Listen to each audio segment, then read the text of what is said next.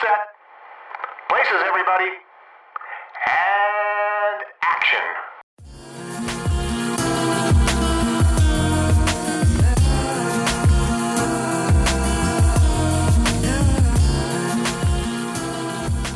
Hi guys, you're listening to Black Girl Film Club, a podcast where two black women discuss movies. I'm Brittany. And I'm Ashley. And on this week's episode, we're discussing Tangerine from 2015, directed by Sean Baker. So we're back again with another holiday season set film. Yes. It's not that cheery, I'm going to fill you with Christmas spirit type movie at all. No Hallmark bullshit around here, bitch. But again, we're back with another movie that is set around Christmas that takes place within 24 hours. Mm-hmm. That is full of drama. Yes, literally from start to fucking finish. It's so much that happens. I was sitting here, I was like, I don't really be doing that much on Christmas Eve, man. And these two movies, I'm like, shit, a lot can happen. A lot can happen in a day. Mm-hmm. Especially in LA. Yeah. Oh, both of these movies are set in LA. Mm-hmm. And both of these movies kind of follow three different characters to a certain extent. Yes. And I pieced that together when watching Tangerine earlier today. Because me and you watched it today. It's been a long week for us both. We're going to give y'all content. Yeah, we love you guys, and we really appreciate you guys supporting us in this endeavor. We want to make you guys happy, and we want to talk about movies because movie is life. Okay, yes, okay. I can't bawl because I am, I'm a stallion. Like, someone's gonna beat your ass for that. They are. She is. It's hard for us, like, being like 5'8" out here. It's hard for us. It's hard for us being so tall out with here. That life.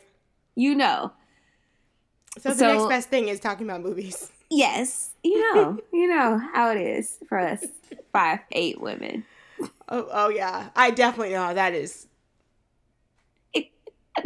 Us tall queens.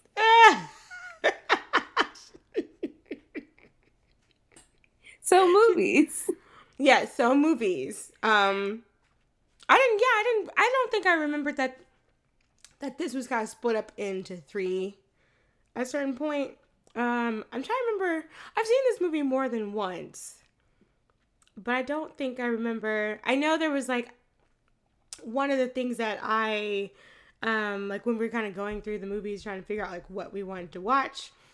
Just how that kind of there was like a kind of chaotic, I guess, narrative structure was something that stood out to me that both these movies share, but it is kind of not exactly like Go is kind of split up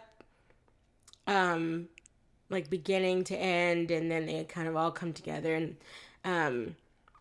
at the very end of the movie. But this one is kind of like back and forth between what's going on with this character, and this character. But they all kind of have they definitely do all have like a relationship or like a connection to each other. They do. Yes. And what is this movie about? So basically, this movie follows two trans sex workers. One is Cindy, which is SIN-DEE, and her friend Alexandra. And Cindy has just gotten out of jail. She was there for like 28 days. And we find out why later, but she meets back up with Alexandra, and she finds out that her boyfriend / pimp named Chester has been cheating on her with like a cis white girl, which is just the egregiousness of it. And so Cindy's back on the block, and she's like, well, I need to figure out where the fuck one of them at? Because they're not gonna do me like that. I was only in jail for like a month, and not even a month. Not even a month. 28 days. Like, he couldn't just chill the fuck out for a little bit. No, of course, because men. And so, so the whole movie is basically Cindy specifically trying to figure out like where Chester's at, and then trying to get an answer for why he did this to her. And a bunch of other stuff happens too, but that's like the main plot. Yeah, that's the driving force of the entire movie. That's the drama of it all, really. And then it gets into more and more drama. Which is so, like, some of it, a lot of it's comedic and some of it's kind of sad. And we can go into that parts. And I don't know, we both really didn't have, like, a whole lot of notes. I feel like if you have heard about this movie, it's because of, like, the big thing about how the movie was shot, which it was shot on 3 iPhone 5S. 5S's. Yeah. Which is a big deal. Like, so I follow Sean Baker on Twitter, and he's pretty prolific on Letterboxd, which is pretty interesting. He never gives ratings. He only gives like word reviews and stuff.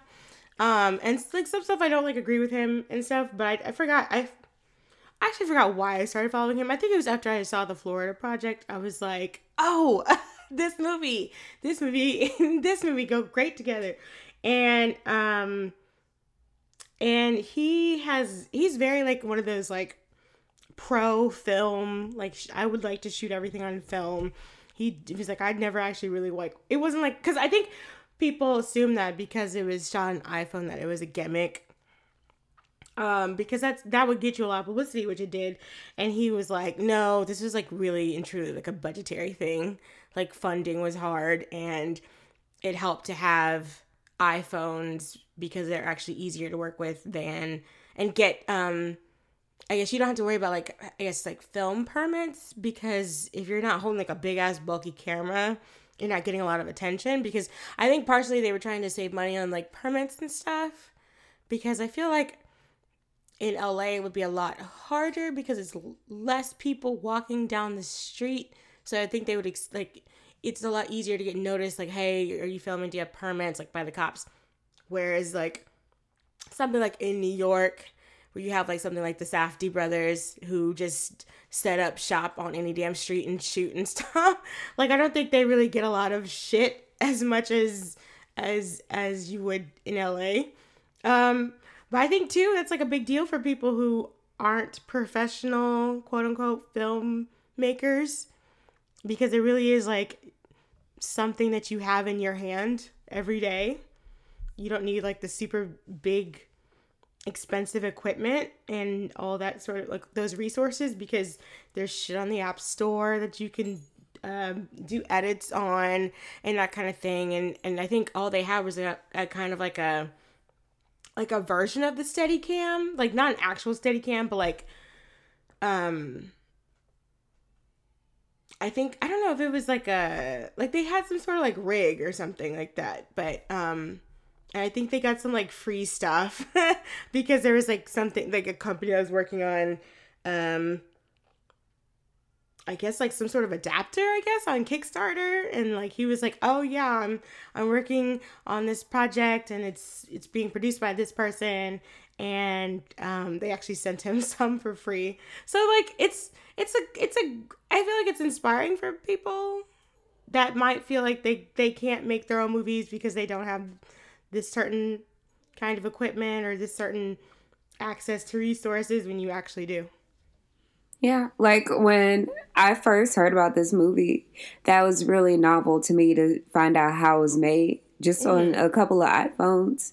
Because I was like, dang, like I could make a movie. No, I can't make a movie. I mean, I could, but at the same time, y'all don't want no movie for me. It would be like too chaotic. Like if you listen to this podcast, if you had like a real conversation with me, you don't want a film from me. The first thing I thought was Cannibal Holocaust. Cannibal Holocaust from Britney.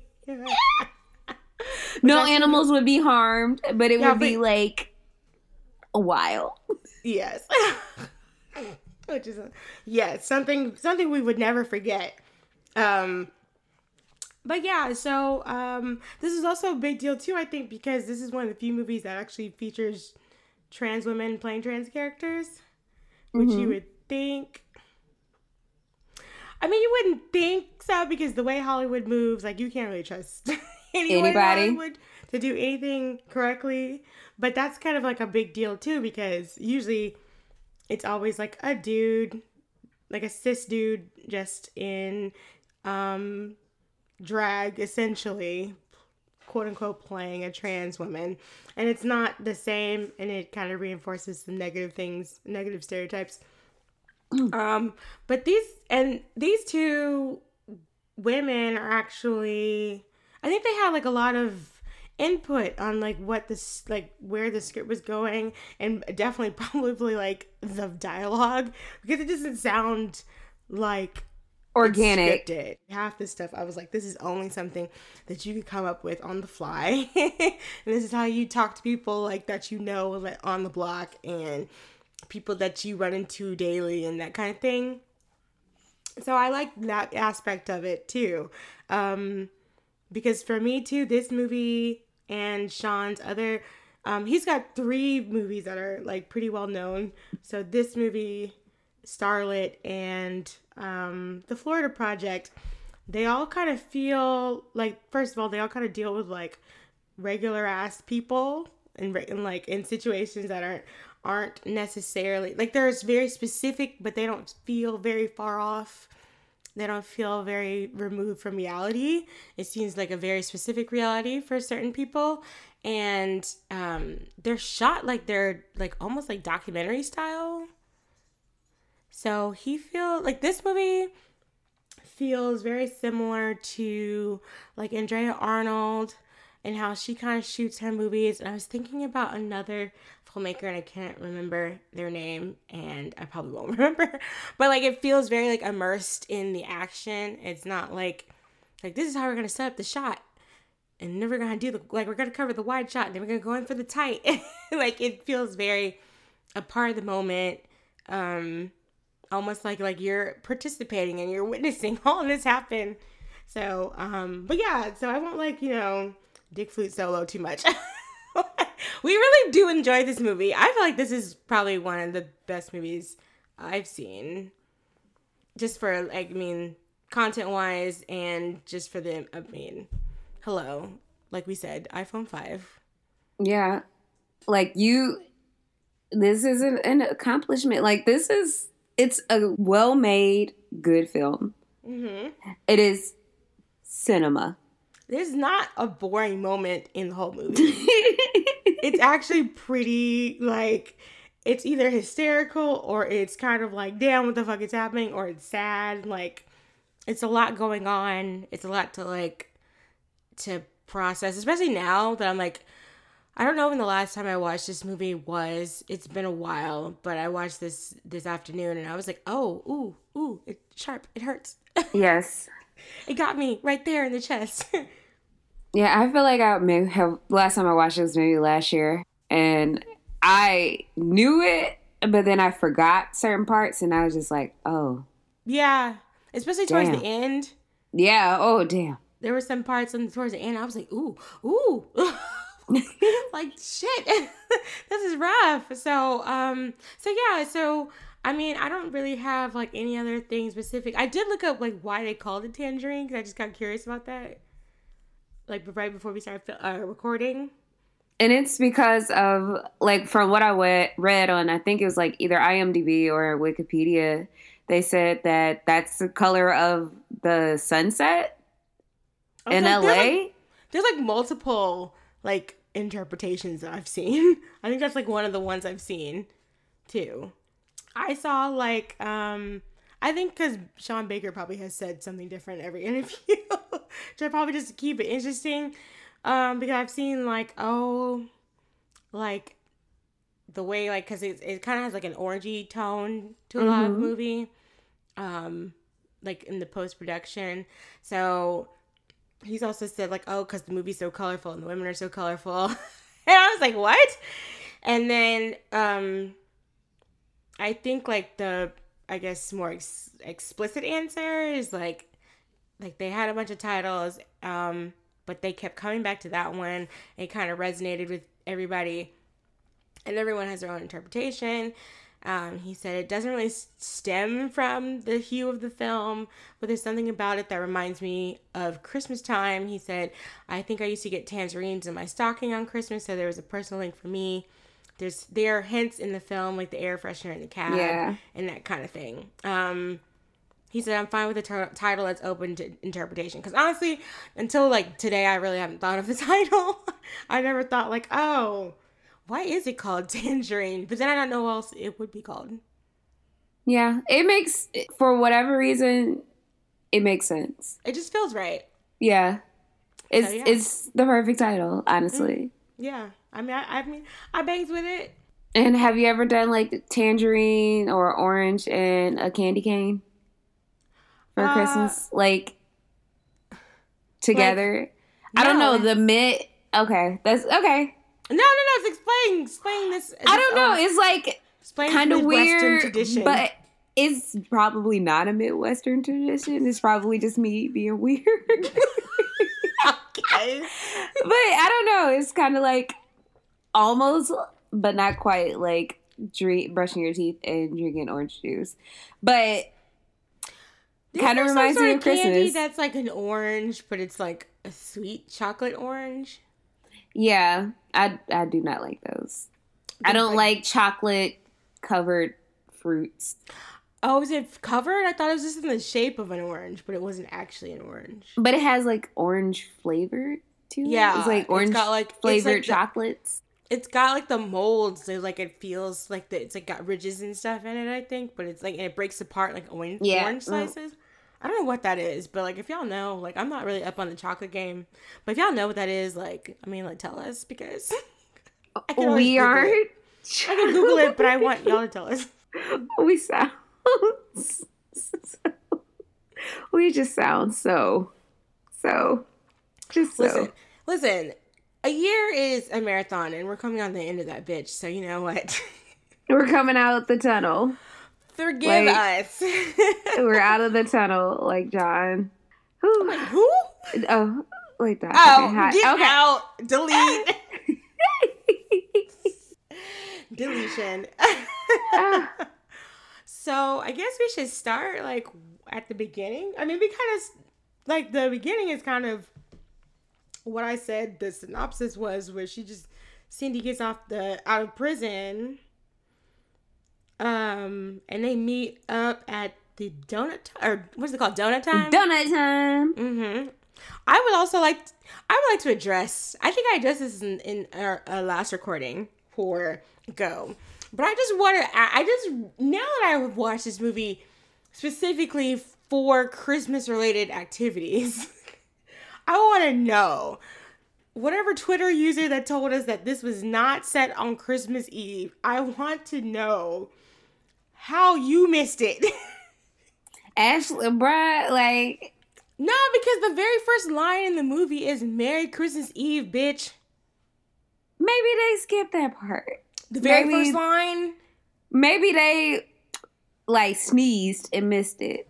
Literally, almost, not in every scene, but, like, there's people in Christmas hats. There's people talking about, it's Christmas time. Like, why are you kicking us out? Homeboy got a Christmas tree at his house with his family. Oh, I mean, maybe they, you know what? Mm-hmm. I'm trying to give people the benefit of the doubt because, you know, sometimes people don't be, like, paying attention. People want to just be, like, right about stuff, so they just be adding you. But I've just been thinking about that ever since we got that tweet. I was like, what? That has stayed on your heart. Well, now, I mean, we can address now you gotta let it go. You can let it go? Yes, I'm wiping my hands of the tweet, so I will heretofore forget. But literally, the first fucking line is Merry Christmas Eve, bitch. And they're sharing a donut. And Alexander's like, you expect us to share it? She's like, bitch, I'm broke. She was real broke too. She said she had $2. She just got out. She had $2 in her pocket. And we find out later that nobody was taking care of her while she was in there, including her raggedy ass boyfriend. Chester trifling ass. Chester, aka Eddie Kasprak. Bruh. AKA the sheriff from Sinister 2 or 1. One of them Sinisters. Something Bagul or whatever. I don't know, which is so weird too. He's going by James Ransone now, but I always knew him as PJ Ransone because he was going by that name for like the longest time. His name was PJ? It's like a nickname. I don't know what the P is from. But he was going by, like, if you search PJ Ransone, like, he will come up. I don't know what that was about. Maybe that was like a friend thing or something. But yeah, so like, her, basically, Cindy, I guess her and Alex are talking, and they're like, I forgot how Alexandra, like, lets it slip. I guess she didn't let it slip. Well, Cindy was like, oh, I need to find Chester or something, right? Yeah, she was excited. Or she was about to tell out. her something about Chester, and Alexandra's like, oh, you gonna break up with him finally. And she was like, whoa, why? Her face in this scene had me dying because she looked so confused. She was like, what? She's like, break up with him, why? And she's like, oh, and then and Alexandra tries to play it off like, oh, I just heard some stuff on the, around or whatever. And then Alexandra is like, so, I heard that he was kicking it with this white girl and her name begins with like a D or something. Then she just started naming off, like, I think it's like Danielle or Diana something. Mm-hmm. Dee Dee, I don't know the name, but But something. he was some white girl. And she's like, wait, what? Like, yeah, it's like she's with a white one. And understandably, first of all, I just got out of jail. You cheat on me, I just got out of jail. And also, like, you cheat on me with, like, a cis girl. Like, what are you doing? And, like, I guess we should, like, I feel like people know this already, but, like, if you're just, like, a new listener, like, we're both cisgendered women. So we can't, like, give, like, our, like, a full accurate account of what, like, Cindy and Alex are feeling throughout the movie. But I feel like if you cheat on me in general, like, what the fuck?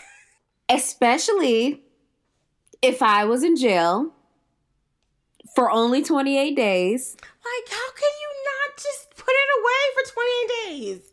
Especially when we find out the reason why I was in jail for 28 days. Yeah, all that too. Yeah, we have to get to that. But, I was like, and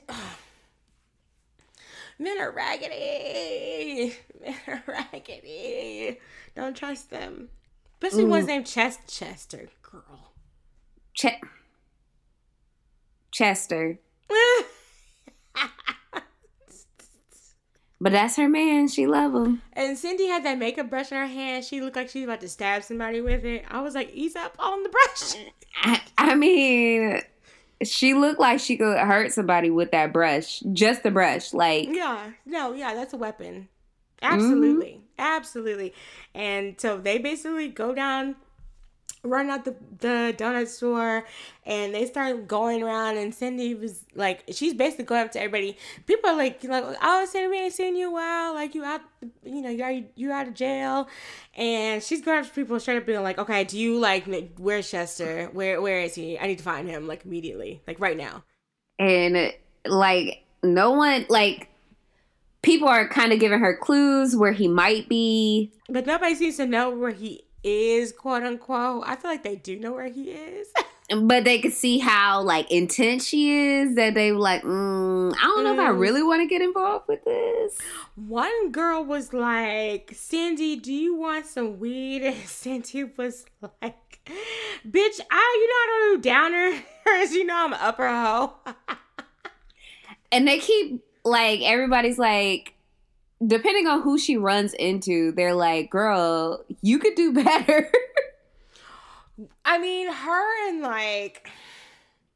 Alexandra basically were talking, because she's basically, I feel like Cindy is kind of a little bit hurt because he's cheating on her with a cis girl. Not only is a white girl, he's also a cis girl. That is like a double whammy. And then Alexander's trying to be like, girl, why are you even with him? Because his breath, what she say? She said his breath always smelled like he be eating ass for days. I was like, for days? For days? That was, like, the dialogue in this movie is hilarious. Like, it's good. Days, girl. And then she said, when I walk up in the room and he's there, it shouldn't smell like homeless. I was like, oh, shit.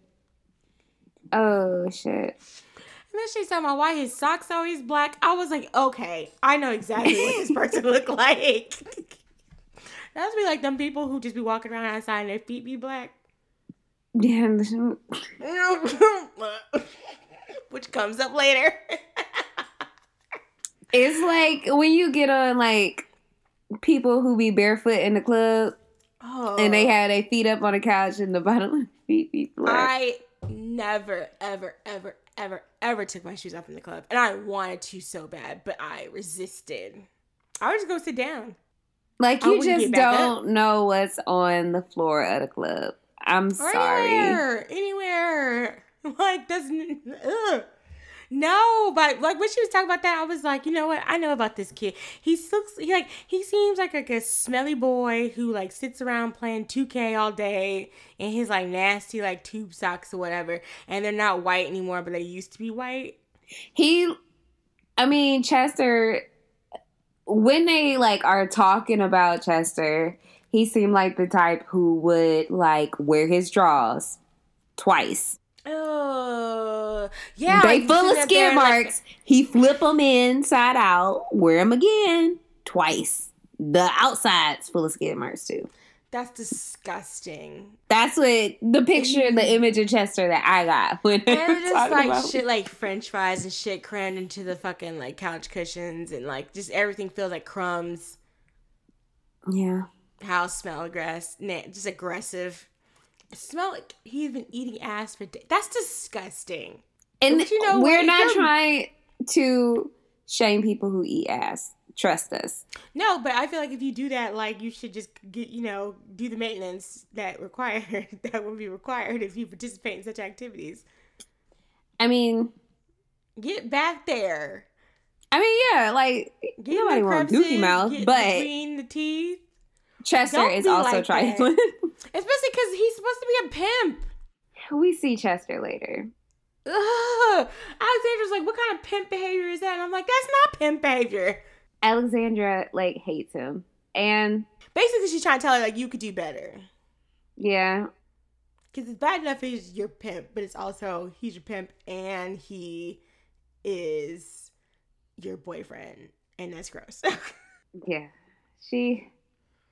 She's roasting the fuck out of Chester. Listen, when your friend's man is grimy and you've had enough, and you're just waiting for the opportunity to read him, gotta let it go. You've been trying to be nice because like, oh, I'm so in love with him. Oh my god, he opened the car door for me and he bought me McDonald's. Oh my god, like you sitting there looking like, what do you see that I don't see? Because it's nasty. She took the opportunity. I don't blame her. Because she wasn't wrong.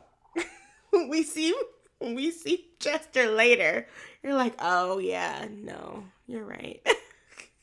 Yeah, it was like, okay, we get it now. But understand. The problem with the whole, like, her reading Chester is Cindy kind of has a pick me moment where she's like, you know what, you're right.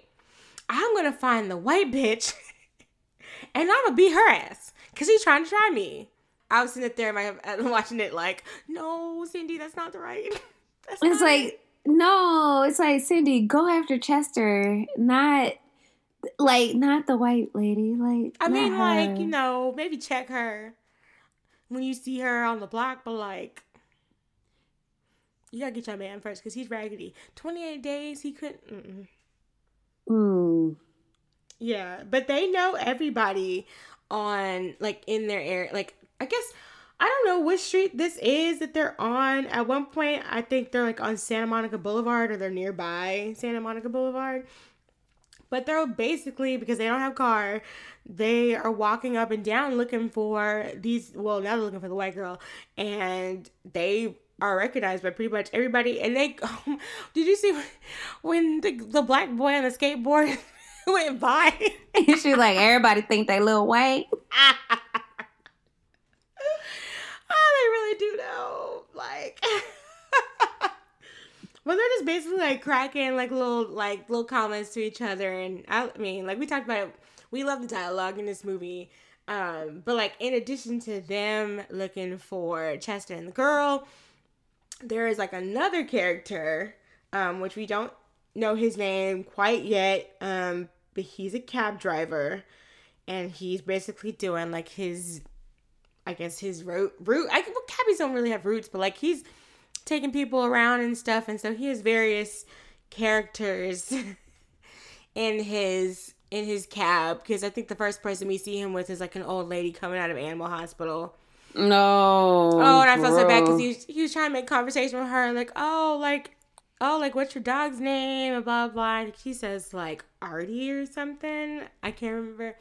And he's like, oh, he's being such a good quiet boy, like like is it a boy or a girl?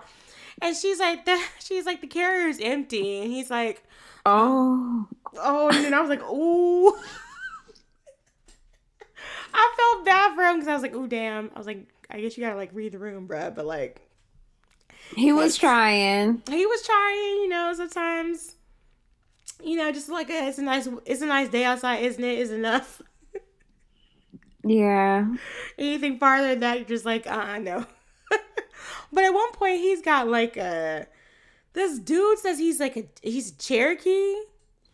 Uh-huh. I don't know if he was serious, but he also looked like he was half dead in the back of the car. Yeah.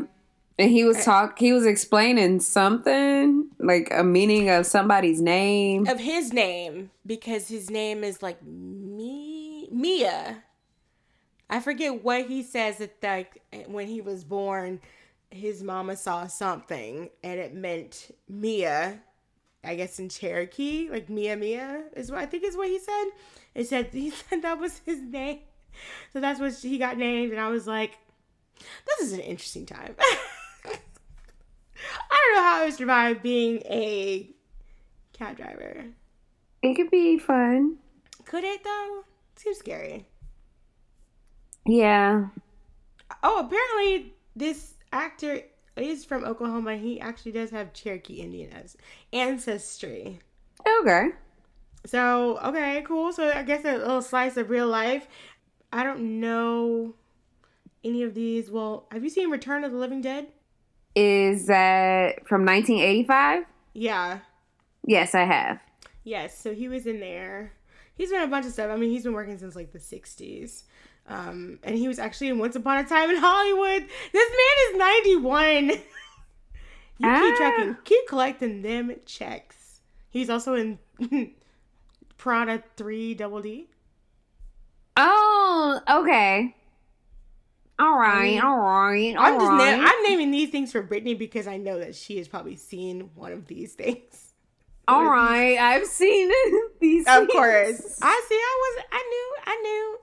But who else? He's got like a girl who's taking selfies in a Santa hat. He's got the two guys who I don't know what was, because it's the middle of the day. So I was like, are they drunk or are they lit? They were drunk. Because they were basically like, oh, this guy, he's Mexican. And he's not Mexican, he's Armenian.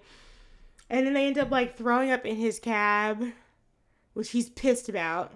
I would be too, hell yeah. I have been in a cab where somebody has thrown up and it is not a good time.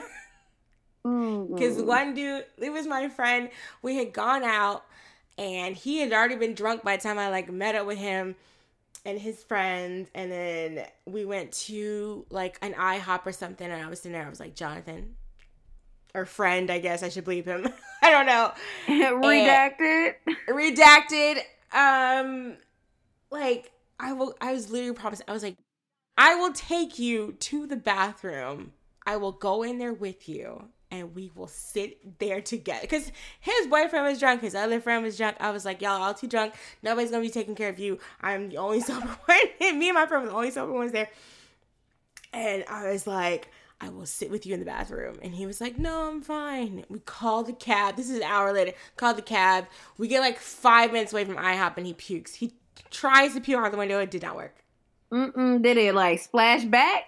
No, but he didn't lean far enough outside the window.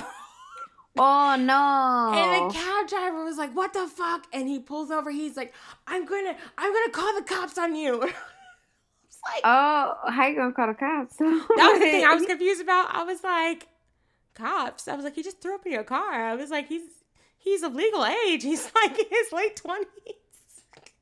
I was like, he's perfectly legal to drink. I was like, he should have stopped earlier than he did.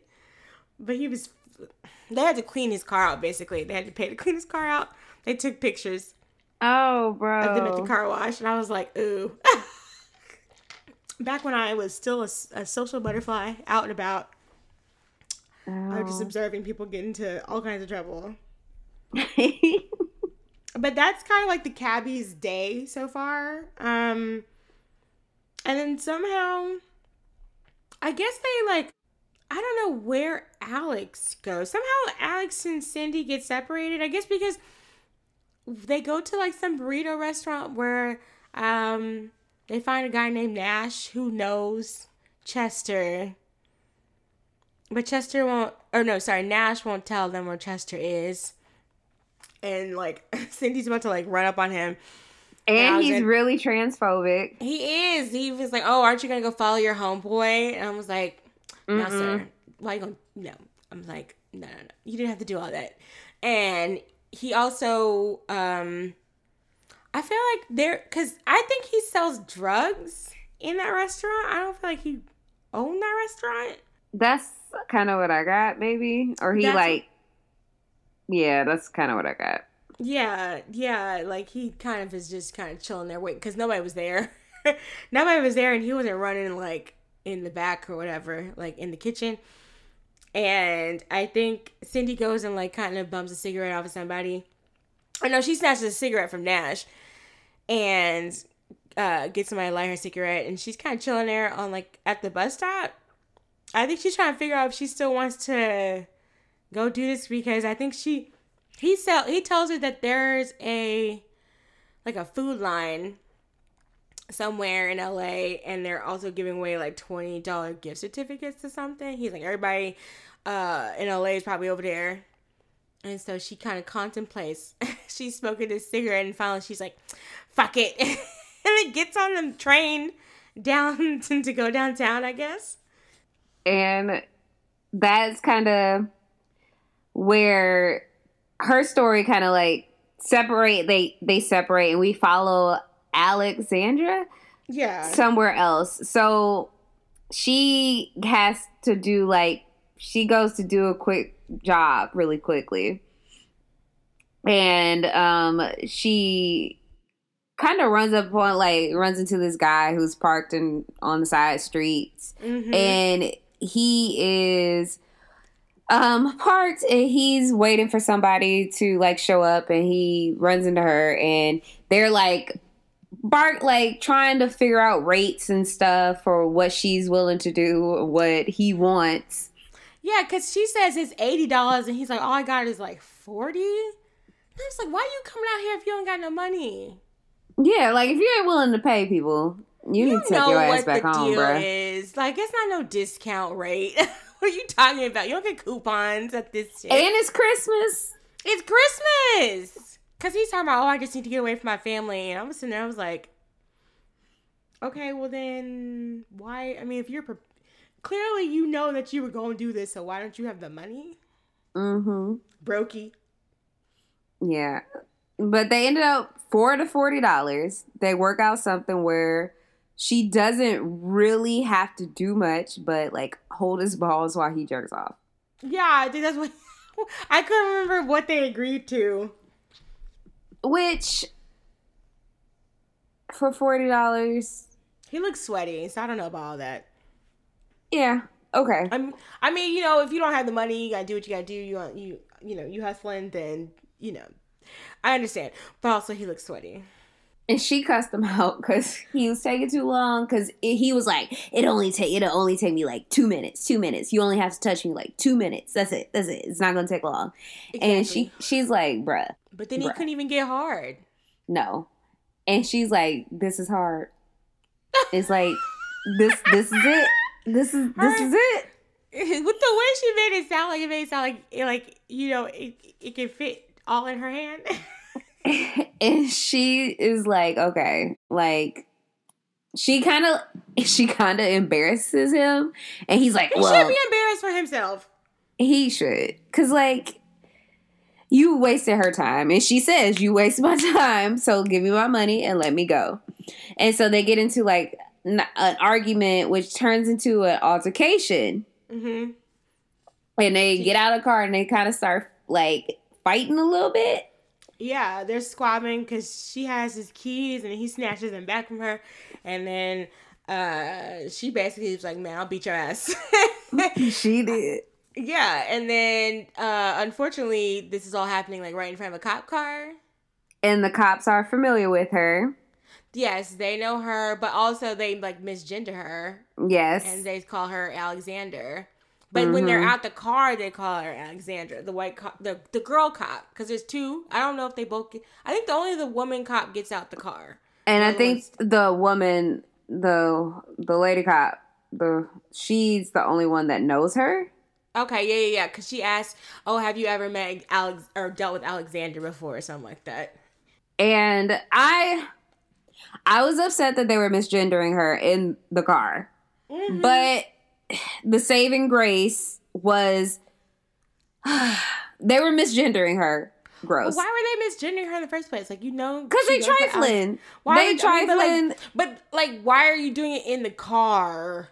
Because they're being trifling. But then you're gonna address her by her actual name when you get out the car. Mm-hmm. I was like, trifling. So that sounds like more work to me. Oh, fuck that lady. At least she did that. At least she didn't do it to her face. She is a cop, and you know how trifling cops are. I mean, we say it almost every episode on this show. I know, fuck cops. Like, that doesn't make any sense to me. I don't know if she was doing that because of like, you know how cops be all like super buddy, and especially she's like a lady cop, so like I wonder if she's trying to like overcompensate. But she seemed like she was the one that had been in that area before, so she basically was the cop in the know. Like she was the one. I don't want to say she was in charge, but maybe she was like showing him the ropes, maybe. Yeah. So I was very confused. I'm like, why are you trying to be all like, oh yeah, like let me just look what we have to deal with every day. Like, yeah. And I was also thinking about like how in other movies how cops react in situations like this too. Yeah. And I was like, oh, this is different. Like, this is a different take that like, it's still trifling, but yeah, it wasn't it's like better. Like, it's still. Let me draw my guns. Yeah, like, the day. You're calling this woman by her name. Like, you misgendered her in the car. That is terrible. That is trifling. At least you know her name and you addressed her appropriately when you were speaking to her. Like, in other movies, all around. Yeah, like in other movies, it wouldn't have been the same situation. Mm-hmm. Yeah, it would have been like a whole bunch of shit, misgendering and all kinds of stuff. Because the cop asks Alexandra like what's the deal, and because I think the white guy's like, oh, she's trying to attack me. And so the cop's trying to figure out like what happened, and basically Alexandra's like, we had a business transaction. Like the cop wasn't gonna know what that meant, because the cop was like, okay, what kind of business you doing? she knew what kind of business. She was like, all right. Let's not even dress it up. She's like, how about this? Because it's Christmas. Nobody's going to have get bail money from their families. And then Alexander's like, well, what family? So we found like a little tiny sliver about her, which basically like she doesn't have any family that you would go to necessarily to get like bail money from, like a mom or something like that. Like she's out here on her own. Yeah, she's out here on her own defending herself and like trying to provide for herself on her own. And also like, even though I like watched this movie before, this also reminded me like of a scene from Pose. Like watching it this time reminded me of a scene from Pose, and I was like, okay. Which one? With like when Peppermint was on the episode. Oh yeah, that was. And I was like, last episode. Okay, and now I was like, okay, so this is why this reaction was a little better for me. You know? And I don't know if it's like true to life for everybody. Yeah. But it also seemed like it was kind of one of those things of like, I recognize you and I know that this is what you do kind of thing. And from that, and maybe even that Alexandra has been to jail for prostitution. So maybe it's like something like that where she's like, I'm not gonna hold you this time. Yeah. Because also too, it also helped too that the man had been sitting there circling around and the cops had been watching him. Yeah. Yeah, they watched the whole thing. Like they were like, we know you here. We know what you're here for, bruh. Like, don't be talking about she just attacked you out of nowhere. We know what you were doing here. He really thought though. He thought he was gonna go full white man. That's what he thought. Y'all gonna have to stop doing that. I know it works probably 100% of the time, all the time, but eventually it's gonna stop working. We're gonna have a uprising. 2020, baby. Oh, everybody gonna uprise. All the marginalized groups, all of us. We're mobilizing. We're gonna unionize and uprise against y'all motherfuckers. That's what's gonna happen. Basically, this man is trash. He went full white man. We're not gonna be putting up with that anymore. Luckily, this part of the movie didn't end in tragedy. Yes, we're excited. Any other movie or TV show, this would have been like, okay, cut. This story's over. Yeah, this but right here. Did we mention it? Like what Alexandra has going on, like later on in the evening. So she has a performance at a club that she's really excited about. She wants Cindy to be there. It starts at 7:00 sharp, and she's been trying to get people to come. So like anybody she's run into over the course of the afternoon, she's been telling people about because she's trying to get a crowd there to watch her perform. Yes. So then I think that's when we kind of go back to Cindy's search for the Diana. And is that when she ends up at like the food line? She ends up at the food line. I think a guy tells her, because at first he goes up to this one girl and the girl was like, I don't do dope no more. I don't mess with Chester. I'm 30 days sober. And was like, Cindy was like, girl, who gives a fuck about that? I just felt bad for the girl. And then she goes up to some dude that the first girl had told her to go to. And it's like, again, like, where's Chester and blah, blah, blah. And then she finds out, I guess he tells her that the girl's name is Dana. And that she's at like a motel up the block or something like that.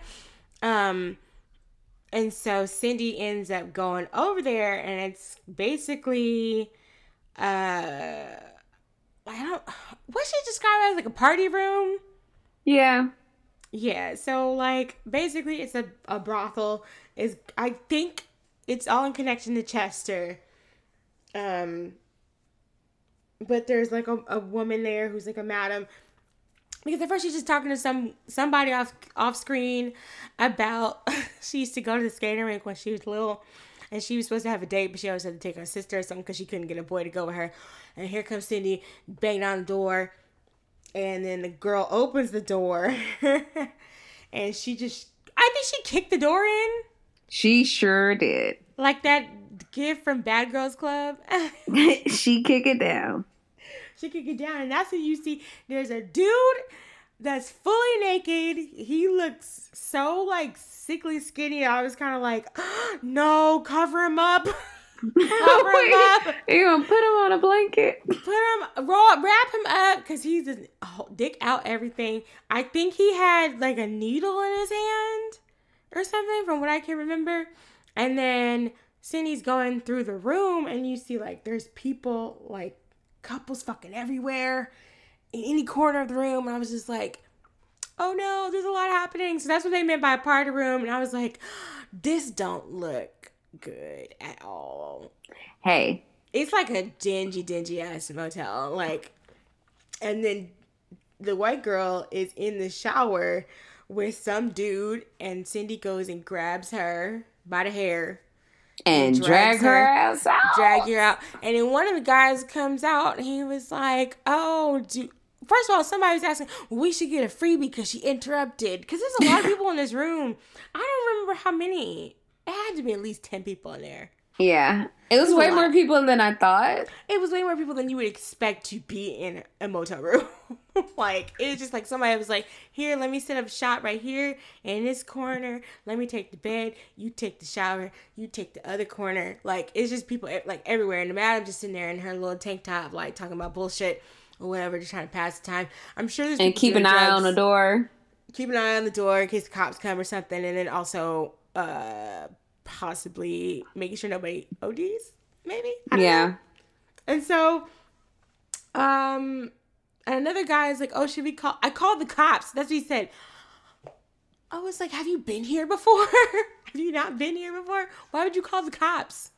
Because a black woman just kicked down the door and dragged the white lady out.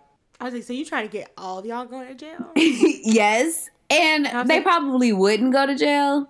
But then you looking crazy because the cops ask you what's that? He'll figure out some answers. Sitting there like, what's not clicking? And the woman's like, too, like, what's not clicking? Why do you hang up? She's like, she ain't coming back here. She was like, okay, everybody. Like, she's trying to get the room quiet because it's a hotel and it's neighbors. Yeah, and everybody's just like screaming, butt cheeks out, titties out. It's just like chaos. And she's like, wait, let's calm it down. Yes. Meanwhile, together, Cindy is dragging this woman up and down the street, beating her ass. Oh my God, by her hair. Somehow the woman has lost her shoe. So she's walking with one shoe off on this nasty ass LA ground. Because this is the thing too I meant to mention at the beginning of the episode. The thing about this that I really did like as well is the fact that they didn't make LA look like pretty and pristine and glamorous, because honestly it's a part of LA that's not glamorous, but also like in general people seem to think that LA is super glam and just like the best thing ever, and I'm just like, there's a lot of LA that's just is real grimy, real dirty, real just like regular old shit. Like there's check cash in places everywhere. It looked like parts of Dallas that I like have driven through and stuff, and I was like, this is like up the street. Like it didn't feel like Hollywood and stuff, which I feel like somebody else would have tried to make it look Hollywoodish, and that would have been like the wrong approach. Yeah. Like it made it look true to life, and I was like, okay, because the times I've been to LA, I was like, oh, this little grimy around here. And it's their world, too. It's not like all sunshine and rainbows and shit. Like, they ain't got time to worry about all that other Hollywood shit that's happening, like, wherever the hell, a couple miles away. Yeah. Because they're in West Hollywood, right? I believe West Hollywood. That's what we figure out. And once I saw the girl being dragged around with her shoes off, and I was like, ooh, no. No. And nobody's helping her. She's like, thanks, assholes. Yeah, they're letting her get her ass beat in peace. Yeah, they're like, I'm not jumping in. Absolutely not. And we figure out her name is Dina. Yes. Yes. Yeah. And Or Dinah. Dinah? Dina? Dinah. Something like that. And yeah, I forget like where she drags it to, but like I forgot, like we go back to the cabbie because I think Alex sees the cabbie and she knows him and she says his name is Razmik. Mm-hmm. And so because before this, Razmik had been doing like his, shift or whatever, but then he starts going around looking like basically cruising for ass, and he finds a girl. And he's like, oh, like, let me go park over here or something. Or he's trying to get her to park somewhere. She's like, no, the block is hot. Park down here or whatever. And he's asking her, like, is she new? So he already knows all the girls that walk up and down that area. And then she's like, yeah, like, my name is, like, whatever you want it to be. Like, I'm from Santa Clarita, which she's probably not from Santa Clarita. And then he pulls over and he's like, okay, like pull your pants down, pull it out. And she pulls down her pants and he's like, what the fuck is that? And she's like, it's a pussy. And he's like, no, get out. And that's how we find out that Razmik has a transgender fetish. Yes. Or like, Is it a fetish or is it like, I feel don't. like it's a fetish. I feel like Razmik is just queer. I don't think it's a fetish. Like, I feel like that's just who he is. Because, I mean, he doesn't, like, treat them badly. I mean, as far as, like, a trick could treat you. But, like, I don't know. I couldn't figure out. I was like, because he doesn't want the cis girl. He only wants the trans girls. Oh, wait. Because when he kicked her out, he was like, no. You're not supposed to. Because he literally tells her, you're not supposed to be on that street. You're supposed to be over here. Okay. Yeah, edit this out. He does have a fetish. Yeah, cut this section out. He has a fetish. Like, let's work through it. Because it's like, because at first I was like, okay, but like. Is it a fetish? Or I feel like. Is he he's not fetishizing, he's not really fetishizing them because he likes Cindy. He likes like Alex Cindy. too. He does, yeah. He does actually. I feel like he is, and he's also really attracted he's attracted to cisgender and transgender women. Like, that's who he is. Is he though? I feel like that's who he is. And probably the reason that he can't really express his sexuality is because of societal norms. Yeah. Or society. I just found it like suspicious because once he kicked the girl out, because she was like, it's a pussy. And he was like, no. Get out. I was like, oh, okay. I don't know because I mean, he might be queer, but he's expressing it through a certain like very narrow way, I guess. Which I mean, like, express it how you express it, but I was just kind of like, sir, because the reason why I don't know because what are your reasonings? Because I feel like there's no my reasonings. wrong answers. But also, we don't, like, entirely, like, can speak on this experience. Yeah, because from a personal standpoint. Yeah, we can't speak with authority on this because, again, we're cisgender women. Mm-hmm. Also, sexuality is a spectrum. Everybody is different. Everybody expresses things differently. Yeah. For me, like, my interpretation was a little different. Like, my interpretation of the interaction was, yes, he had that moment in the car, but a little later on in the movie, after his interactions with his family, he went looking for Alexandra. Mm-hmm. Not for sex, but he went to go support her. Yes. Yeah. So, why would he wouldn't have a reason to do that, really. That's true. If he was only there looking for, like, one thing or whatever. Yeah.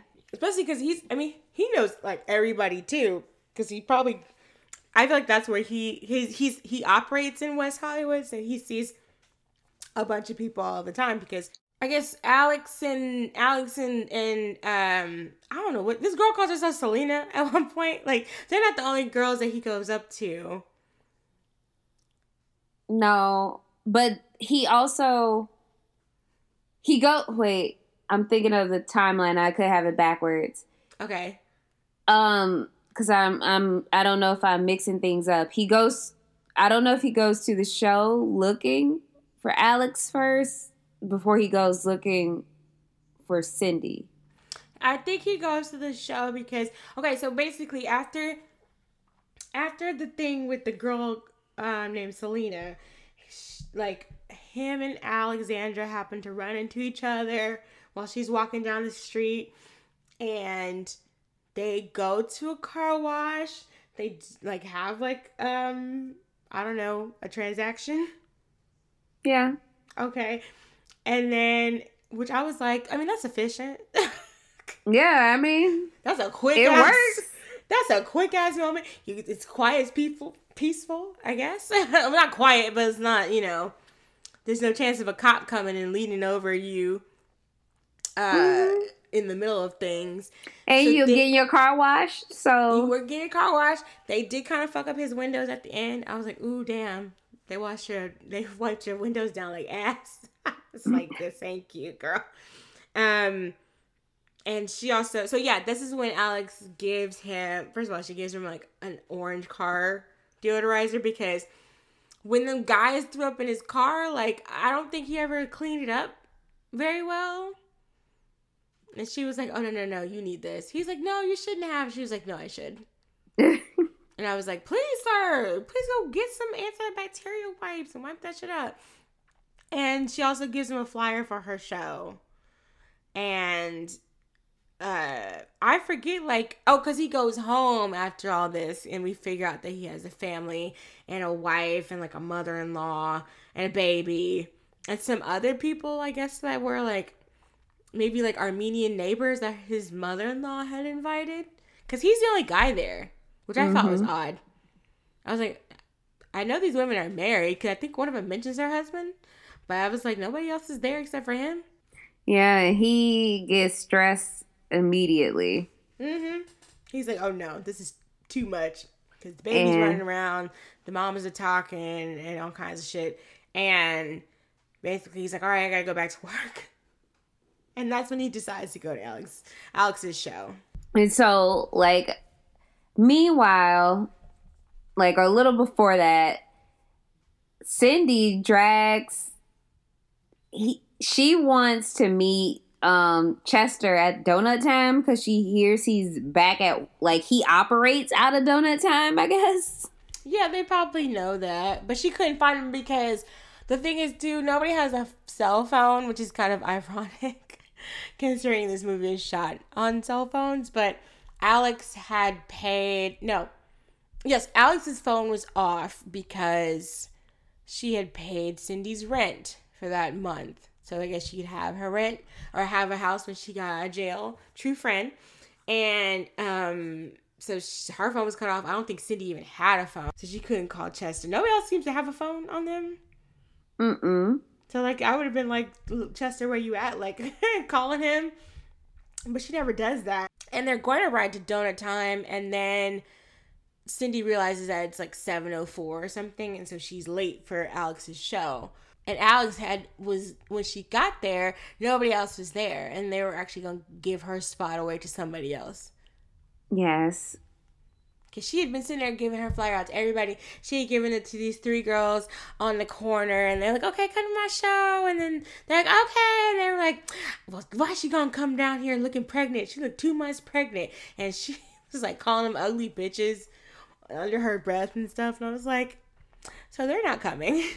And a lot of people were like, oh, look at you with your show. Okay, 7:00, yeah. And then some people were like, oh, we saw you talking about it. Like, okay, yeah, like. But nobody comes. And she's getting really pissed. And then Cindy does show up dragging this poor girl. Yeah. And And because all the on the way there too. I guess did we decide her name was Dina or Dinah? Let's call her Dina. Dina, okay. Dina has basically been like, I don't really know why you getting so mad at me and stuff. Like, what? Like, this is about Chester. She's like, okay, well, yeah, let's find Chester because I want to know too.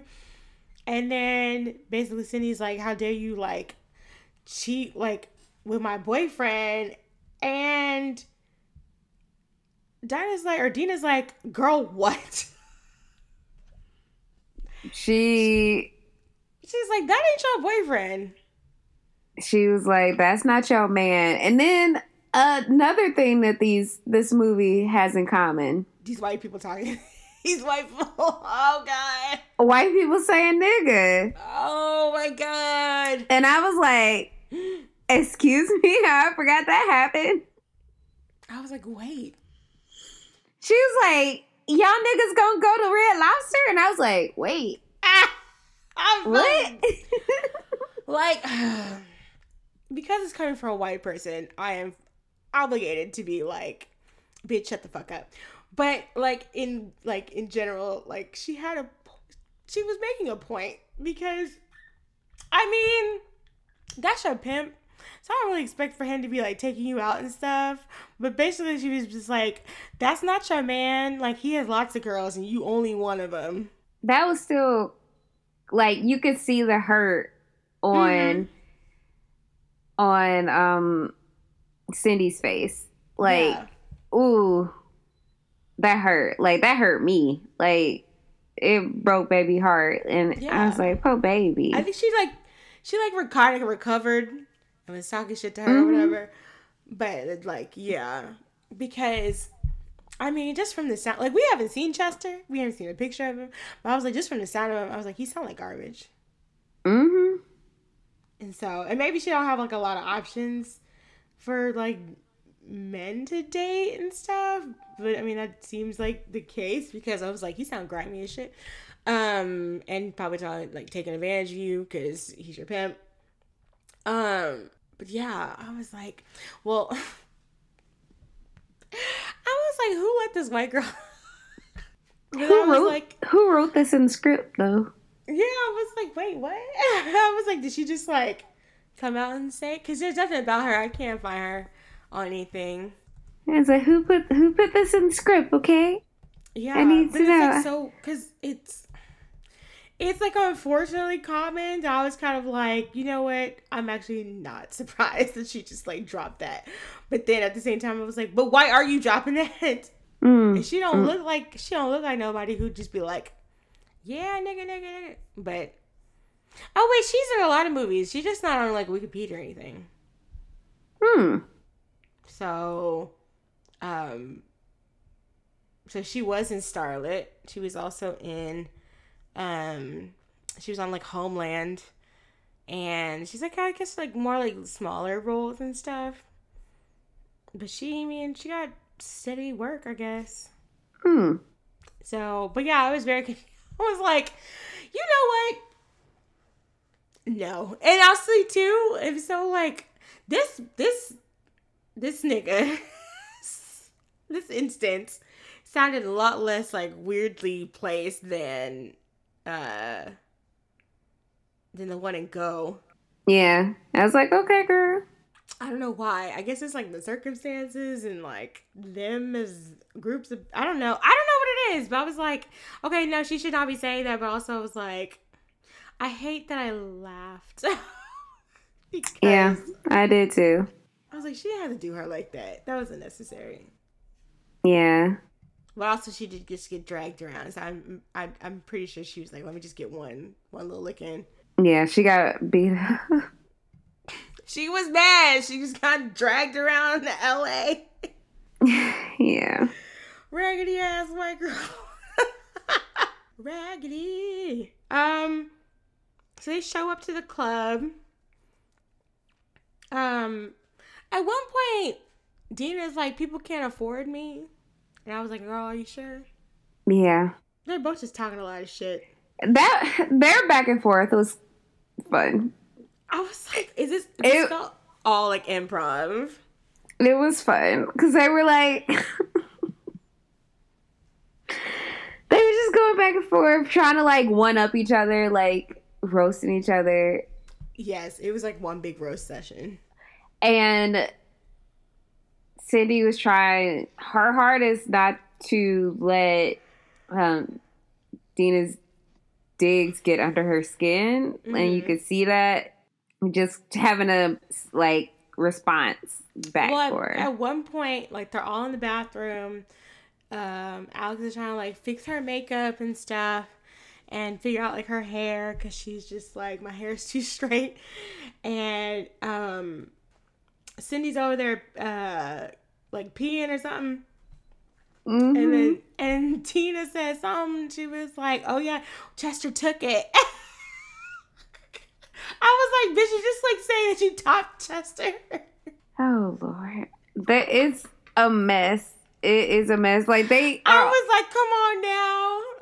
She keeps talking shit. Like she keeps talking shit. They keep fighting. They are fighting, and then I think Cindy says, "Let me do your makeup, girl, because like this is not working. The blend ain't working." And she's starting to help her out, and then I don't know why and I don't know where from, but suddenly Dina pulls out like a rock of apparently crystal meth. Mm-hmm. At first I thought it was just straight up crack, and I was like, we're not doing crack in this fucking bathroom. I won't have this. But Cindy's like, "Oh well, girl, handle your makeup. I'm going over here." And Alex is like so disgusted. Yeah. I was like, first of all, where was she hiding the rock? Who knows? Because them little pajama pants that she was wearing, I was like, no, that's not where those came from. So I don't know what she had her. Well, they're smoking together in the bathroom. Alex is just like, why y'all doing that shit? And then it cuts to Alex is singing on stage. She sings like 2 songs, I think. Yes. It's pretty much like a low-key affair. The bar is like almost completely empty. It's basically like Cindy, Dina, and like a waitress. And the waitress is asking Cindy and Dina if they want drinks. And Cindy was like, I want a drink, but she ain't got no money. This hoe broke. And they asked her, is water free? And I was like, I felt that. Yes, water is most of the time free. Oh, God. Oh, bro. And then I think they go back in there because in the bathroom, and I was like, does crystal meth make you like super fucking happy and charitable? Because suddenly she's putting like lipstick on Dina. Mm-hmm. And I was like, all right, this is a change of events. Then they kind of like bonded a little bit. Yeah, which I guess was just through drugs. Yeah. Maybe it's like a ceasefire while Alex was up there singing. She's like, I've dragged you around the city enough. I think while they're leaving, this is like when they're leaving, right? Mm-hmm.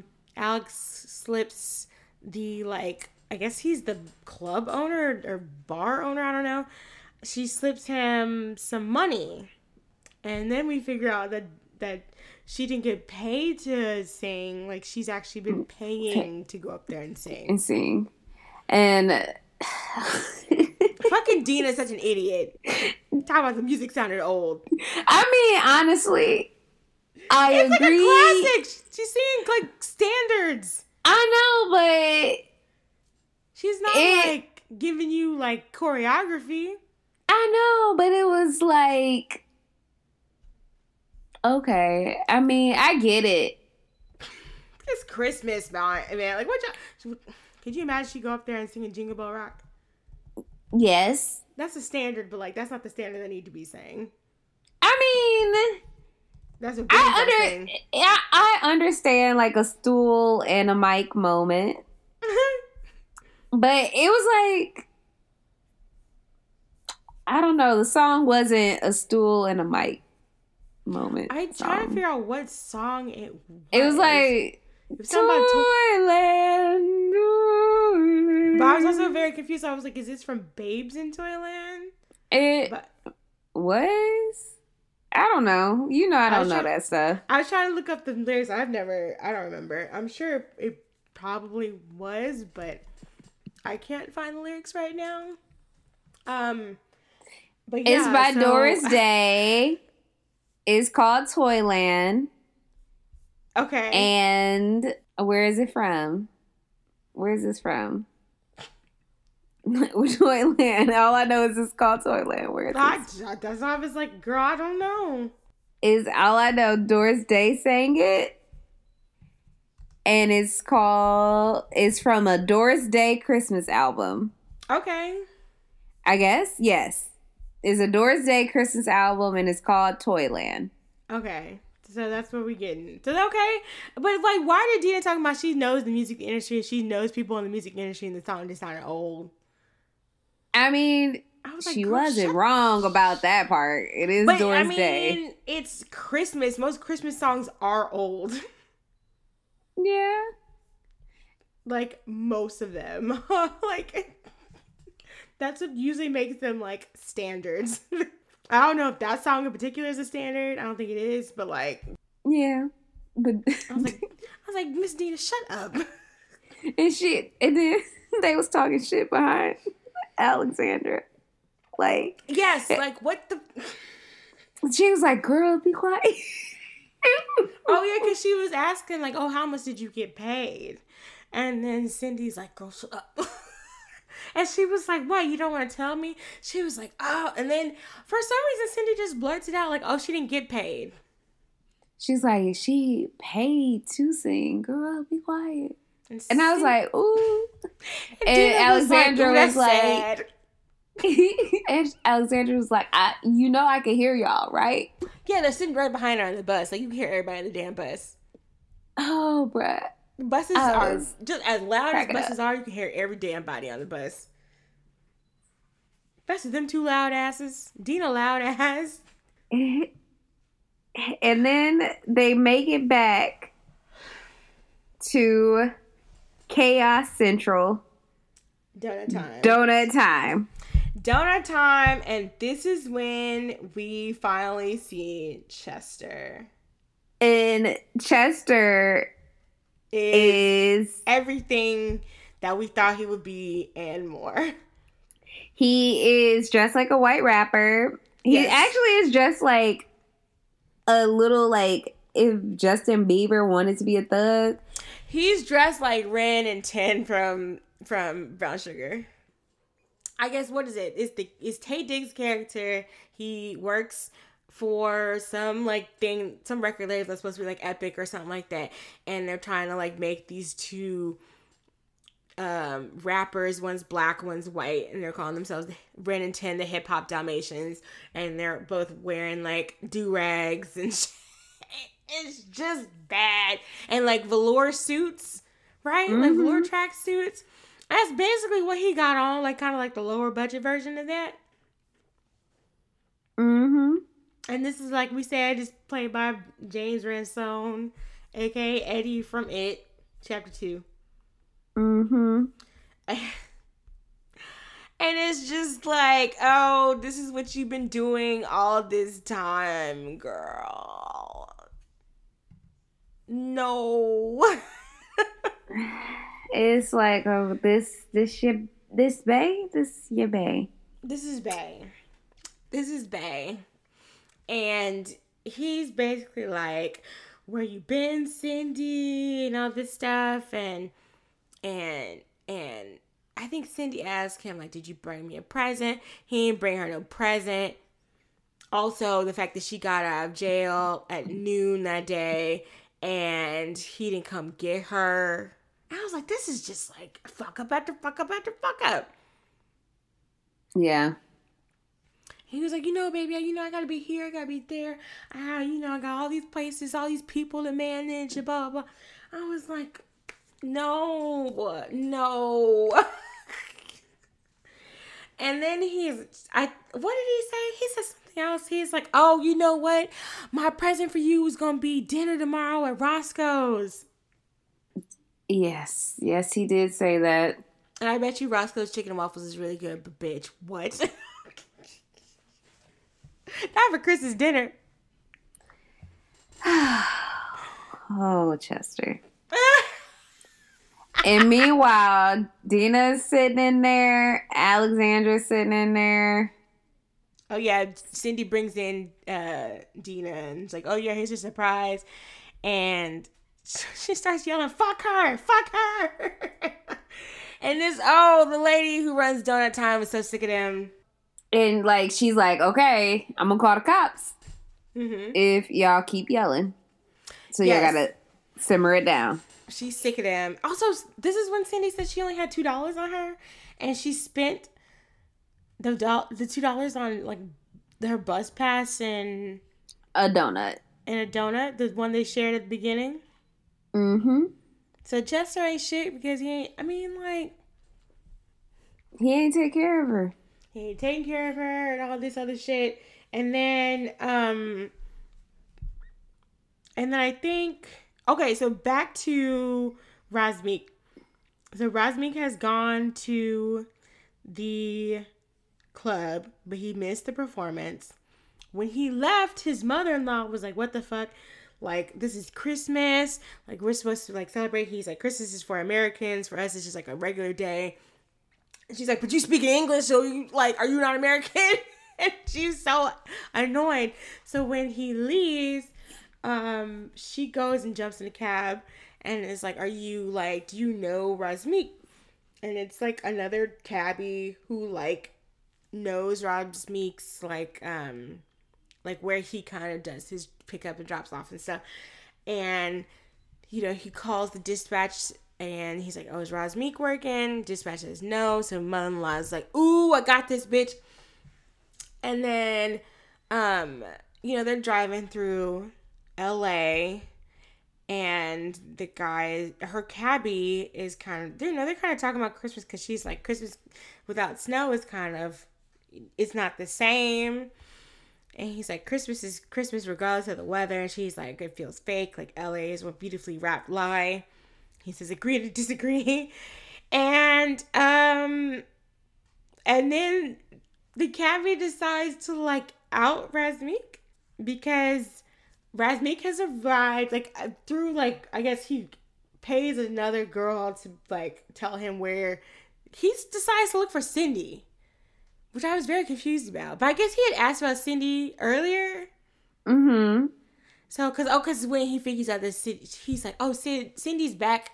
Like, she's back on the block and stuff. And Alexander's like, yeah, do you have a crush on her or what? And then he finds them at Donut Time.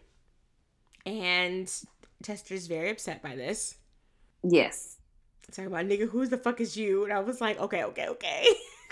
Not two of them in one movie. No. Yes. No. He did. Do-rag on too tight. He did it.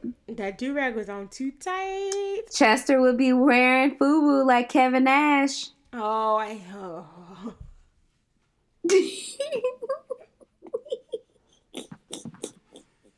Remember when Quentin Tarantino would show up wearing Wu-wear and do-rags in interviews? This is what that reminded me of. He would be head to toe in Wu-wear, and I was like, who even wears that? Quentin Tarantino and Wu-Tang. And like probably like an and one shirt or something.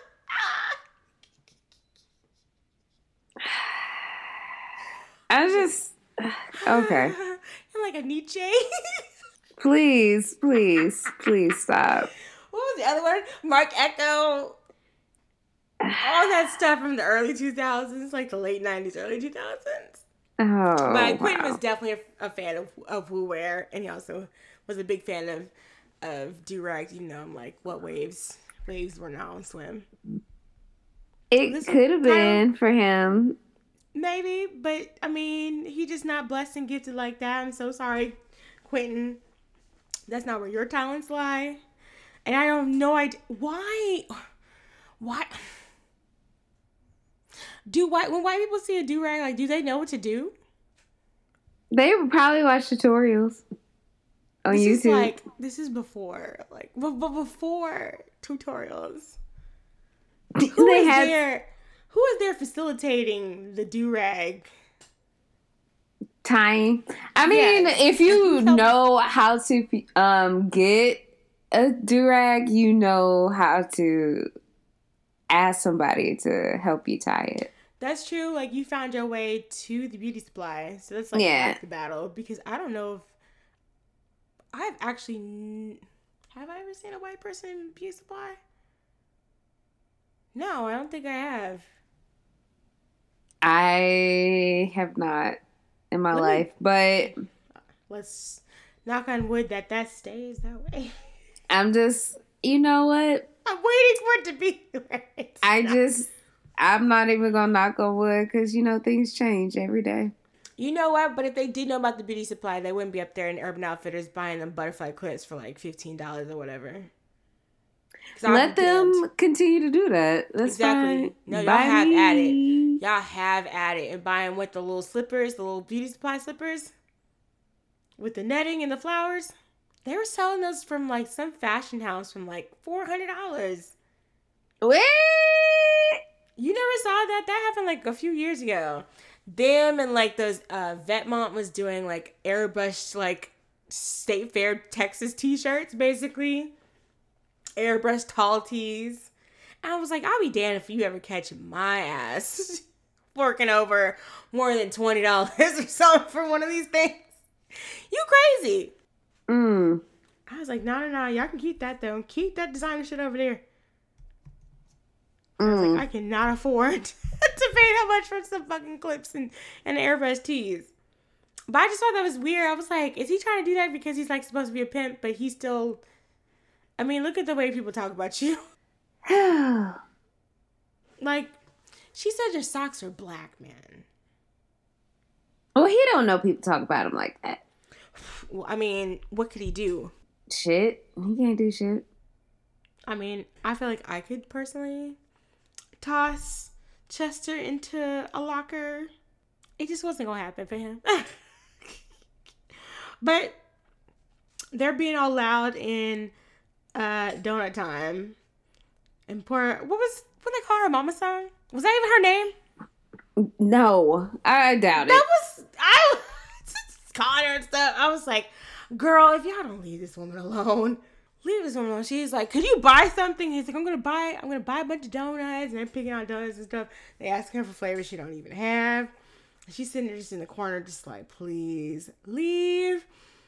I think she told him at one point she gonna call the cops. They don't shut up. And so while Chester and Razmik are arguing, this other cab driver he said something about Razmik don't respect himself or something like that. I didn't get the whole quote. I didn't catch it either. But basically, he knows about like Razmik and what he does and like who he goes and frequents when he's driving around. And so he takes somehow he knows that Razmik is at Donut Time. And he takes his mother-in-law there. And he's like, don't worry about money. And I was like, this is messy as fuck. And I feel like I forgot this part even happened. I did too. And that whole time I was screaming, watching it. Yeah. Oh, you know what we didn't mention? Is that the thing that Cindy was trying to tell Alexandra at the very beginning is that her and Chester are engaged. We didn't even talk about the whole thing with Chester. Let's go back to that after we get to Razmik. Because Razmik's mother-in-law comes and she's like, why are you here? You're not at work. And she's like, you're here smoking weed with these people or marijuana. And Chester's like, no, he's here because he's fucking all my bitches. And I was like, no. Dina's cracking up in the background. I was like, Dina, shut the fuck. Do you ever shut up, girl? No. I was laughing with her. Like, I was like, ooh. You the instigator. You and Dina are the instigators. And then they're like, at one point, they're kind of, because she speaks in Armenian. She doesn't speak English. I don't know if she understands English either. I think at one point, Cindy's like, she called me Nick Niggy. She did. I was like, oh my God, the ignorance. I was like, y'all are doing too much. I was like, Razmik, you should have taken your ass home, but you didn't. And basically, like, his mother-in-law figures out, like, that they are sex workers, and also that, well, basically she calls them men, which is also very transphobic. But and she's like, literally, like, she's like, I'm gonna have a heart attack. And I was like, Jesus Christ. She calls his wife. The wife comes up there with the baby, which I was very confused about. Well, nobody was at home, so that's very true. Okay, she had to take the baby. Maybe she didn't want to leave it with the neighbor because she didn't want anybody to know their business. Yeah, I wouldn't leave the baby with the neighbor. So she ran, because the baby's not a baby; it's like a toddler. So it's not like she's breastfeeding. Yeah, baby, like 18 months. Yeah, but she also didn't want to, like, probably have business people in her shit. And oh yeah, so like, basically the wife comes up there, mother-in-law's like, I got him finally. He's a broke boy. Look at him. He'd be stealing money from your account. And he goes, he spends on these women. And then they're clowning the wife. Yes, they talk about her hair, her clothes. The hair was a choice. The hair was very 80s hairspray, lots of Aquanet. It was just crimped, and it was big. It was a choice. It was fine. It was bleached. It probably was, needed a hot oil treatment. It was a little fried, a little dyed. They were roasting the fuck out of her. And the wife is like, he provides for us. Like, what do you want me to do? So I've got the feeling that she don't work. Yeah. Because she's like, sometimes a wife has to turn a blind eye. And she was like, her mother was like, I won't stand for this. I'm not going home. That made me really sad when she said that, though. I know. I was like, sure, damn. She knew, like, he'd be like leaving the house and stuff at like whatever hour. Don't become, because I think the mother-in-law was like, he comes home smelling like cheap perfume and you don't say anything. Yeah. I was like, well, damn, I don't know what options she has, and I mean, because the daughter speaks English, but I don't know like what's like their backstory really. Like when they came from Armenia, or like when they moved to America, and that kind of thing. But it sounded like, because I was sitting there, I was like, I guess she can't get a job, because if she could, she probably would have booted his ass out. But also, like, that's hard to do, and maybe it's not a good thing if she did have to get a job. Yeah. Also, she might, be thinking about the baby and like her home. Yeah. And not wanting to upset it right now. I'm sure the neighbors and the family friends probably talking shit too. Yeah. So you don't want to be ostracized out your community because you like divorced your husband. Yeah. So that's hard. But they end up like leaving donut time because the lady behind the counter is like, y'all gotta get out. Like, get out. I'm tired. I'm gonna call the cops. Get out of here. And they're standing in front of donut time. And he's like, Chester's being all sweet with Cindy. And she's like, I know what you're doing. And I was like, girl, don't forgive him. I was like, he left you out here with $2. Like, he trifling. He's trifling. What kind of... Like, come on. You call yourself a pimp, but you can't spot nobody, no money. He's just trifling. Like, gross. And then I think... Oh, Cindy said something like, oh, I wish Alexander had never told me. And that's when the shit hits the fan. Yes. It blows up. Yeah. So, I guess, like, when they're in donut time, like Cindy's trying to get, like, basically the full picture, and, like, Chester's talking about, like, sometimes I gotta sample the merchandise, talking about Dina. And Cindy asked Dina, like, how many times did y'all, like, have sex? And Dina said, well, I think either of it's Dina or Chester that said that they had sex, like, 10 times. I was like... So she was like, you had sex with the merchandise 10 times? So I was also I was like, so I guess they did have sex. But then when Chester figures out that it was Alexandra that told Cindy about Dina and Chester was like, oh, okay. I guess she didn't tell you that we fucked too. And I was like, Alexandra, why? Yeah, that was like, oh my God. This is too much. Oh my God. Oh my God. Oh my God. Because that was like face crack of the century. Yeah, like my heart broke because Chester said that, and he was just like, yeah, well, he basically said it in a way like, you know, I'm trifling, so your friend trifling I'm too, gonna though. just eject myself from this whole situation, but you know your girl trifling too, and this is the situation between y'all, so I'm not involved in it anymore. Yeah, he's like, this is girl stuff. And then, like, and while this is happening, Alexandra's crying, and I was like, yeah, oh no, oh no, oh no. Like that hurt, and it was 3 weeks ago. Yeah, so it was, I guess, was it in the span of the 28 days? Yeah. Oh. Yeah, so that was like, what, in the very beginning when she had gone to jail? Mm-hmm.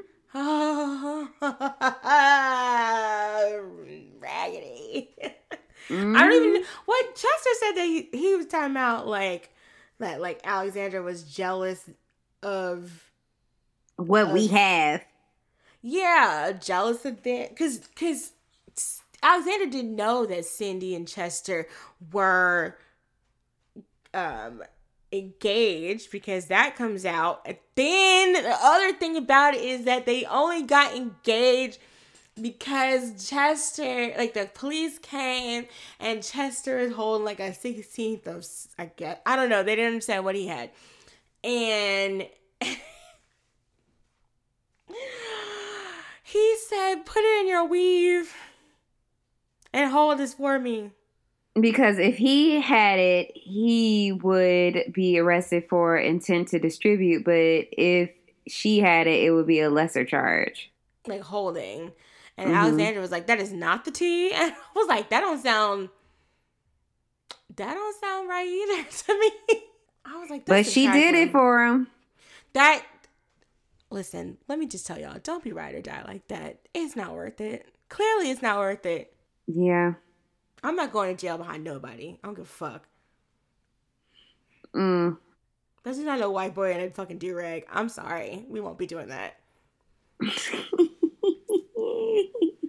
I don't know. Maybe it's like one of those things where it's kind of like, again, like, this is her, like, boyfriend, but also her pimp.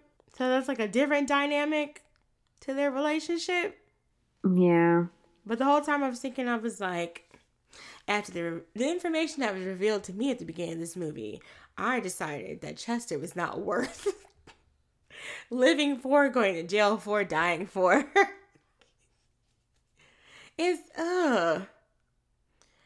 But in general, I would not suggest anybody go to jail for any man whatsoever.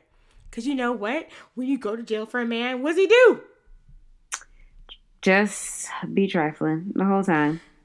Cheats on you with multiple people. They continue their life while you locked up. Just went on and I basically forgot all about you. Mm-hmm. Talking about where you been all day. And she's like, you didn't come pick me up.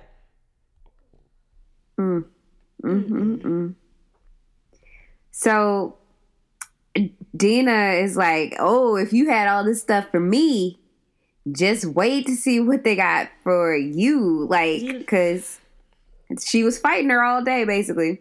But instead of fighting Alexandra, like, Cindy just walks away. And she's like, y'all are meant for each other. And she just walks away. She's genuinely hurt. Because she's been popping off at the mouth all day for like damn near like 12 hours straight. And this is the one time where she's kind of like, I just gotta process this because this is fucked up. Yeah. Poor thing. Poor thing. Yeah. I mean, it's just like nonstop kind of bullshit. Yeah. Because you already got the clues that your man is really trash. And then, I mean, look at what he's doing now. And then your best friend kind of turns on you with the man that's trash. Yeah. That's rough. That's a rough ass day on Christmas Eve. Of all days. Yeah, save this shit for like New Year's. New Year's is a garbage holiday. It's just like, come on now. I feel bad for her in this moment. Like, I really feel like that's just almost like a little bit like that's too much for somebody to handle. It's a lot. Yeah, but I think after this, like, this kind of there's basically you get like multiple looks at like everybody's like where everybody's path kind of goes. We don't see Chester really anymore because after Dina's kind of getting her little kiki or whatever, she's like, oh yeah, so you gonna give me some money for a cab? And he was like, oh, that Armenian guy just left, so I guess not. Which I thought was funny, but then she has to walk home. She does have alone, to walk home. Walk back to the motel. Yes. She still ain't got no damn shoe. She only got one damn shoe on. This whole time she had that one shoe on. The whole time. Yeah, the whole time she's had that one shoe on. And this is when I started to feel bad for her. Me too. So I was like, she raggedy. Like this whole time I was like, this girl is raggedy and she's a mess. She won't shut the hell up. But then she's walking home, like it's dark. She walks back to the motel and she knocks on the door. And the madam is like, hey, like, you can't come in because it's full up. Because when you didn't come back, I called another girl. And so you're just going to have to stay out here.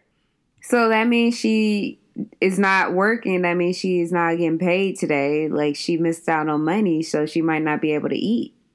She missed out on money. She might not be able to eat. She's also outside alone. On Christmas Eve. That Eve. Hurt my feelings, too. Yeah, I'm just kind of like, so you don't have nowhere else to go. No one to call, none of that. I was like, that is rough as shit, man. Yeah. I feel like that's like, I was like, oh, this is a sobering reality after all the fun we done had today. Mm-hmm. I was like, ooh. That's why I was like, ooh, it hurts. Because he generally looks like super alone. And I was like, oh, this is probably the first. I was sitting there, I was like, this is the first time in the whole movie she ain't had her mouth open talking shit. I was like, poor thing. Poor thing. Yeah. It was real rough. And then, Razmik is at home. They basically go home. His mother-in-law's still clowning him. And he's basically sitting there by the Christmas tree. And alone, because I guess his wife and his daughter and his mother-in-law have gone to bed. And he just looks like he's kind of contemplating things because, I don't know. I mean, it doesn't sound like his wife is going to divorce him. And they don't really seem that close and, like, affectionate, any of that. So, I don't think he has to worry about that on that front. But also, like, your reputation, maybe, in the community. He knows when he wakes up tomorrow, things gonna be different. Like, if not tomorrow, because they might be able to fake it for Christmas, but on the 26th, bitch. His mom, or his mother-in-law is probably going, I don't know. I feel like she would just kind of be out there with flyers, like, here, my son-in-law is a fucking trash bag, and here's why. Yeah, because she gonna tell all his business, I feel. Because she was so adamant in proving that he was doing something messed up. Mm-hmm. That, there you go. Yeah, because I guess she just assumed that he was having like an affair, maybe. Yeah. But this is like, because she's like, I knew you weren't at work. Oh, so yeah, shit's fucked for him.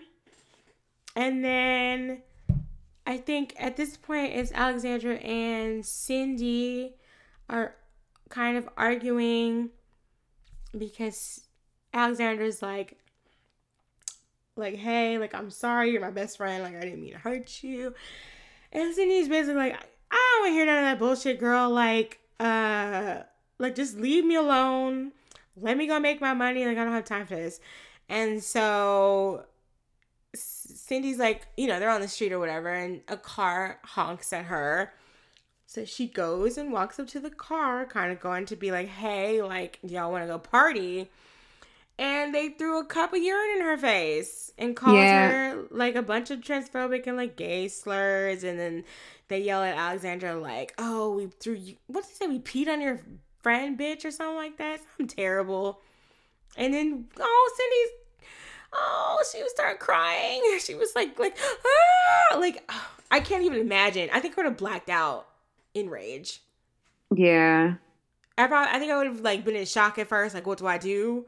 And then it would have turned into rage. And, like, I had to burn down half of Los Angeles. Yeah. I was like, not on top of everything else, not a hate crime. Yeah. And I was like, did y'all just, like, sit up there and, like, because men are terrible, number one. And they think of the worst things ever, all the time. But I was like, y'all just sat up there and pissed in a cup? With the intention of just throwing it in this woman's face? I'm like, does that sound like a normal thing to do? And the cup looked brown. I was like, please tell me there's Coke or iced tea mixed in there. Because that's disgusting. On multiple levels. I was like, okay, this is too much. And they get her wig wet and all kinds of stuff. And I was like, oh no, not the wig. They got your clothes wet. They literally aimed at her face. I was like, this is awful. Yeah. So Alexandra, like, jumps into action and gets her into a laundromat to try to, like, clean her up and like try to get her out of the like dirty clothes and get those clothes clean. And she's like, we're gonna have to take off that wig. Yeah, and Cindy doesn't want her to do it at first. Like, I think she takes it off. Yes. Because Alex was, like, kind of reaching for her hair, and she's like, oh, no. And she's like, we're going to have to, like, wash this. And you can see how, like, broken Cindy is over, like, the events of the day, but, like, taking her wig off is, like, that final straw. Like, the whole time, like, she's been playing hard. Like, you could, like, she's been, like, cracking jokes, making comments, snapping at people and all this stuff. But, like, this moment, like, this is that moment where she is, you could see, like, she's broken at this moment. Yeah. And Alexandra could see it, too. It's a lot. It's a lot going on. It's just too much, like. And Alexandra takes off her wig and gives it to Cindy. Mm-hmm. Yeah. And, like, I'm trying to find the quote that Sean had said, because I think, like, I want to say he only made them do this once because, like, it was, like, super personal. Like, you even tell, like, when Alex goes to go pull off Cindy's wig, like, she's like, no, I'll take it off. But it's kind of, like, very, like, personal. Like, that's, like, your last sort of remaining bit of privacy because she's not wearing, like, I think she's wearing, like, maybe, like, a bra or something. Mm-hmm. And, like, her tights, maybe. But she doesn't have, like, all her other clothes are off and stuff. And so it's, like, very, very, like, a vulnerable moment for both of them to, like, have to take their wigs off and stuff. And, and he said, like, we only did one take because it was very brave of them to do that because it was very uncomfortable. She said when the wigs come off for them, it is really, like, stripping away any privacy whatsoever. So he only made them do this once, but he was kind of like, that was the scene that he was envisioning, and they did it. And they have, like, a moment where she kind of put on the wig a little bit askew. And then she's kind of trying to position it on Cindy's head. Like, here, girl, let me fix you up. And then Cindy kind of looks at her a little bit and they kind of hold hands. Like, she grabs Alexandra's hand and then, like, the the scene ends. And I was misty eyed at the end watching it because, like, that is friendship. Like, that's friendship. That's friendship. That's not even, I don't know. That might be more than friendship. That might be like sisterhood because you gave your friend your wig because you saw that how hurt she was and how uncomfortable she was without it, and you know how that felt, and you were willing to take off yours and give it to her to make her feel better. Like, yes, you hurt her. You did, because you did something really grimy. You did, but you still did something to make it feel better. Yeah, and I think too, I mean, they're kind of the only people that they got for each other because, like, Cindy's family is probably Chester, which is a bad idea. And then Alexandra doesn't have any family, so they're basically, like, all they got. And, like, I mean, nobody showed up to Alexandra's show either. So that and Alexandra, I was going to say, Alexandra also made sure that Cindy wasn't homeless when she got out. She sure did. She said, I shut my phone bill, or my phone shut off because I paid your rent this month. Mm-hmm. I was like, ooh, Lord, that's deep. Mm-hmm. And I mean, I don't know if Alexandra was there wanting to pick up Cindy from jail, or did they just meet up? But I mean, that was the first person she met up with when she got out of jail. Mm-hmm. So everybody else is kind of, I mean, you know, you got your friends or whatever that you kind of like kick it with, but like that's like, they're like truly sisters. Yeah. Because I just literally went from like, leave me the fuck alone to like, it was not like with no hesitation. Like, let's spring into action. Let me get you together. I won't have you out here, you know. I mean, that was basically assault. Yeah. I love this movie. It's wild, but it's so good. Is this the Christmas spirit? Is this the Christmas, like, a meaning of Christmas is sisterhood in the face of, I don't know, trash on trash on trash? I mean, the holidays aren't the same for everybody. Nope. Like, not everybody has good connections with their biological family. Sometimes you have to make a family. Mm-hmm. Not everything is perfect for everybody. Yeah. So you just got to find connections where you can. Mm-hmm. So, yeah. I mean, this could work as a holiday movie for people. I mean, I mean, we already said we like really enjoy this movie, so I mean, I feel like it's no secret that we recommend it. Yeah, like, I mean, obviously, so you can probably figure it out from the moment you press play, but yeah, I mean, that took me a long time to kind of get that too, because like Christmas is always my favorite holiday because, like when I was younger, because that was like the time I got to see my family because my family was so spread out. Because we lived in Florida and they all lived in New York, and then like they moved to Arizona, and so like people got farther and farther spread out and stuff, and I didn't have any cousins. Like I only had one cousin that was like nearby, so I didn't get to like have a lot of people to play with, and I didn't get to see a lot of people, like a lot of my family members. So like when Christmas time came around, it was like a big deal. Now I'm older, I'm kind of a little bit more curmudgeon-y. I still enjoy Christmas.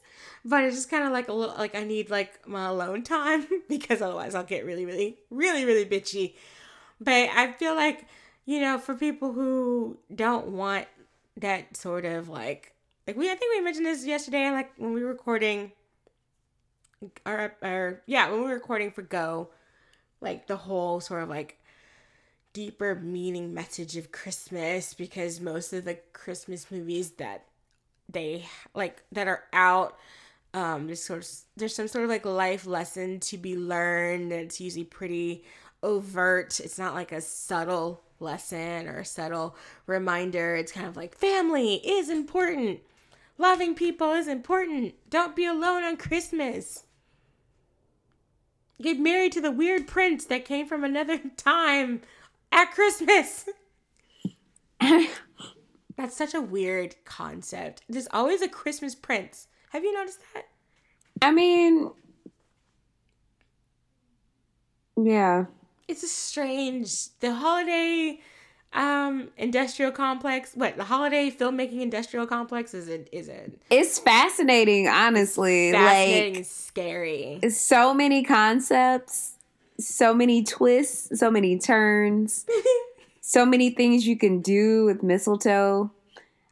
Or like Santa Claus, like being Santa Claus' daughter. Like, first of all, it took me a while to realize people really want to fuck Santa Claus. And I'm like, why and when did we get here? But apparently it's a thing. That's concerning. Yeah. But I mean, people want to fuck everything. That's yeah. We learned that lesson. We learn that every day. I learned that every new tweet I see. I'm like, oh, this is what we're doing today. Okay. Oh, okay, girl. But like I was saying, before I went off track on the Hallmark cinematic universe, I guess like if you don't want to watch like something that's very super like this is about Christmas and not just set on Christmas, then I think that this is like a good movie. I lean more towards the alternative movies, I feel like, which some people think there's so much like, well, this movie isn't a Christmas movie because of blah blah blah. But I'm like, I mean, does it really matter as long as it's set on or around Christmas? Yeah, I mean, for some people they want that hardcore Christmas movie, but from people like me, it don't matter. I saw a Christmas tree in somebody's house, and I was like, okay, it's Christmas, and it's in fucking LA. Like, what the, like the mother-in-law said, she was like, I mean, don't feel like Christmas, but I mean, it's the holiday. You do what you can with what you got. You make the most of it. Yeah. So, I mean, I don't know. I don't know if he was trying to like Sean Baker. Sorry. I don't know if he was trying to like have some sort of. I don't think he doesn't seem like a person that has like a message behind his movies, like a one of those kind of things. I feel like he kind of just is really intent on kind of like capturing like a very specific story from like a group of people. Because like this movie is very like, I don't want to say niche, but it's not something like, it's not a story that you see every day. Starlet's not like a story you see every day, and neither is the Florida Project. Like they're all very specific, very narrow groups of people, I guess, but very like big sort of open worlds at the same time. And I don't know. I mean, I kind of like it that he's not trying to beat me over the head with something.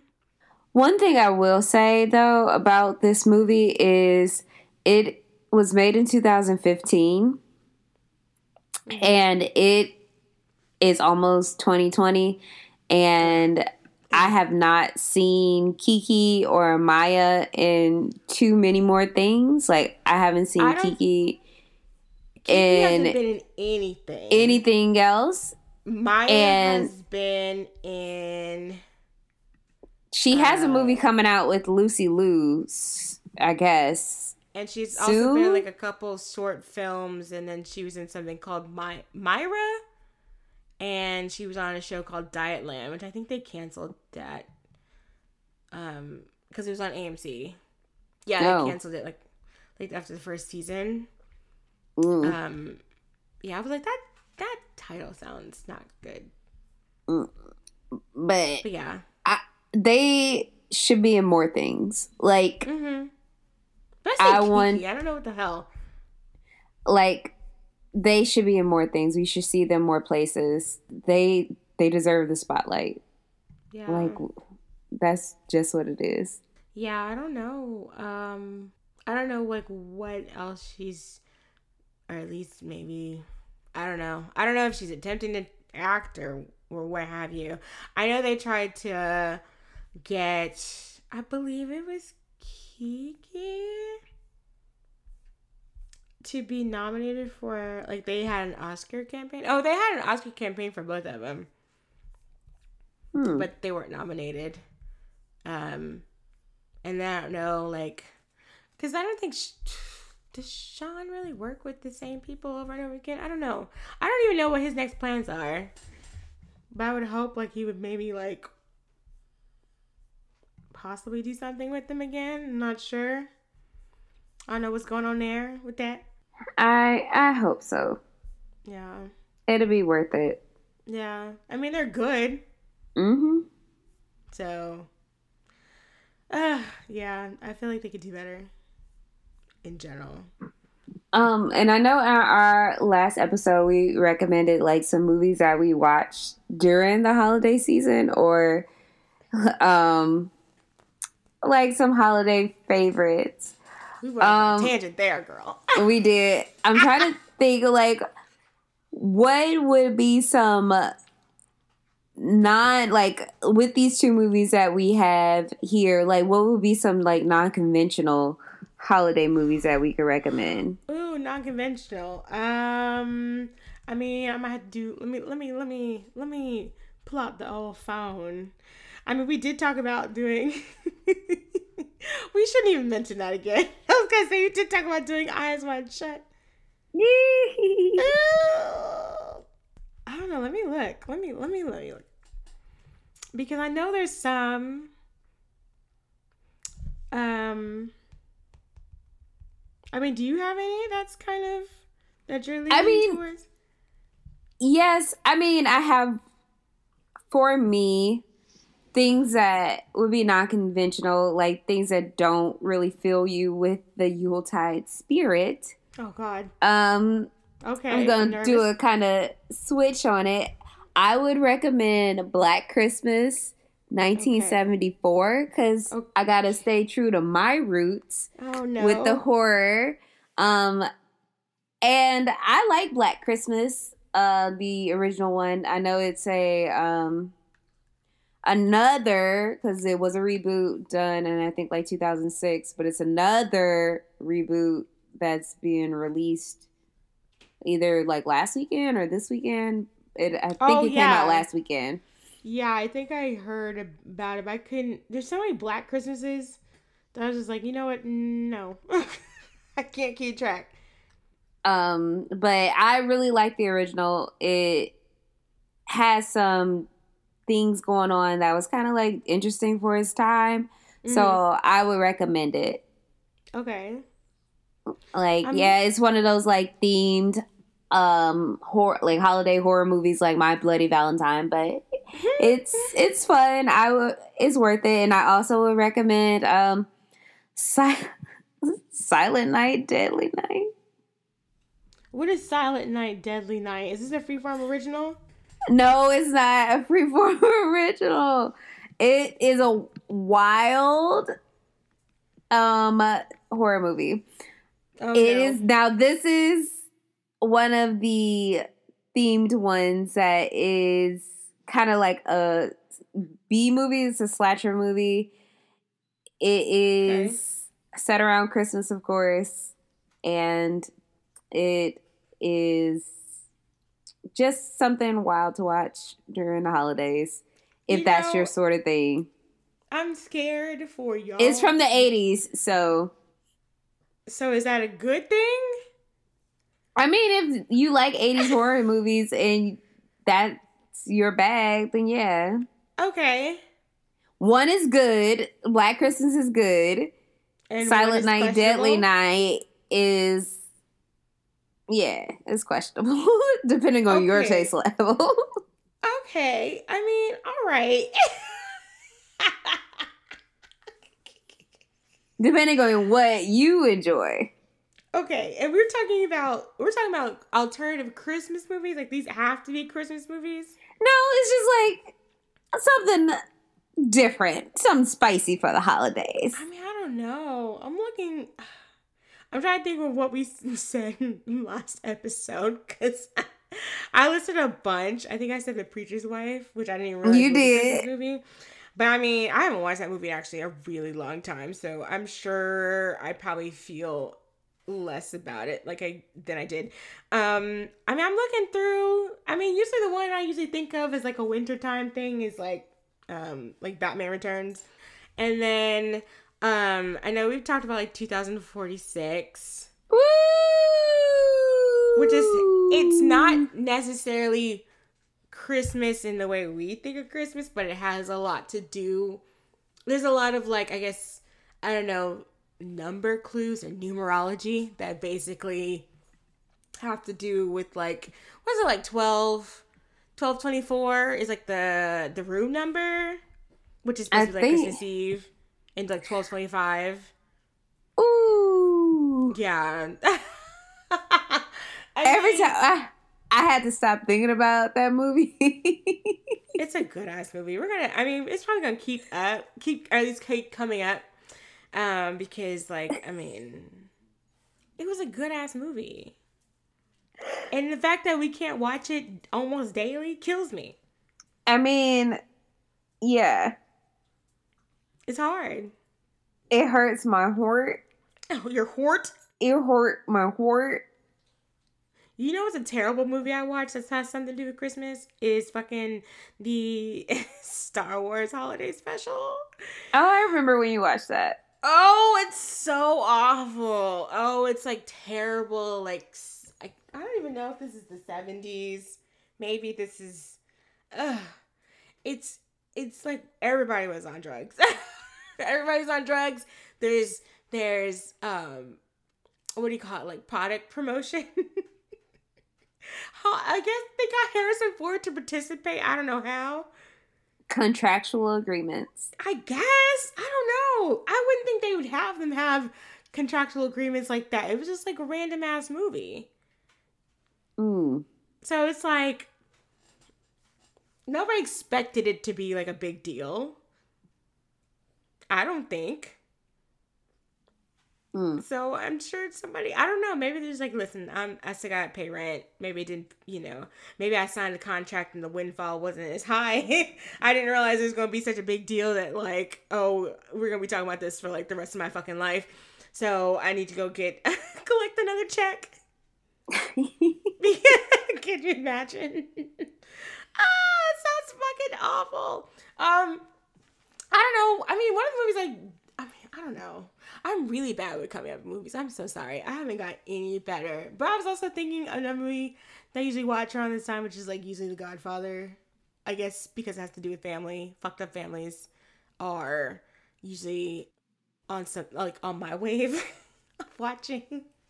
Somehow I always end up watching The Godfather because it's usually on somebody's channel around this time of year. If not for Thanksgiving, then definitely for Christmas. But I haven't watched it this time. I haven't gotten everybody to sit down and for 4.5 hours with me and watch those movies. So yeah, I don't know. I can't really recommend any. I think those work. Oh, I mean, I'm looking at the rest of these movies and some of them are just kind of awful. Unless you want to go American Psycho. I mean, that's not pretty much. I don't know if I can legally or morally recommend that movie. I do. Naturally. I mean, I have that movie. I remember I tried to read the book and I was like, no. I hate everything about it. He sounds like a complete dick. He is. And apparently he said that women can't adapt movies into books or can't direct. Women can't direct, and I was like, a woman directed the best movie of exactly best adaptation of your book. So I don't understand. Exactly. Because Patrick Bateman is boring, y'all. He boring. On the page, he is boring. I feel like a lot of those movies that are based on a lot of those classic movies that are based on books are really boring because I tried to read The Godfather and I was like, oh, this might be too much for me. Because I was like, I don't need to hear about this man's penis. Mm-hmm. Because I forgot there's like a scene like in the very beginning where like these people are like having sex at the wedding or something, like in a closet or somewhere. And then like it's described in detail in the book. And I was like, Mario, you didn't have to do that. I didn't need that.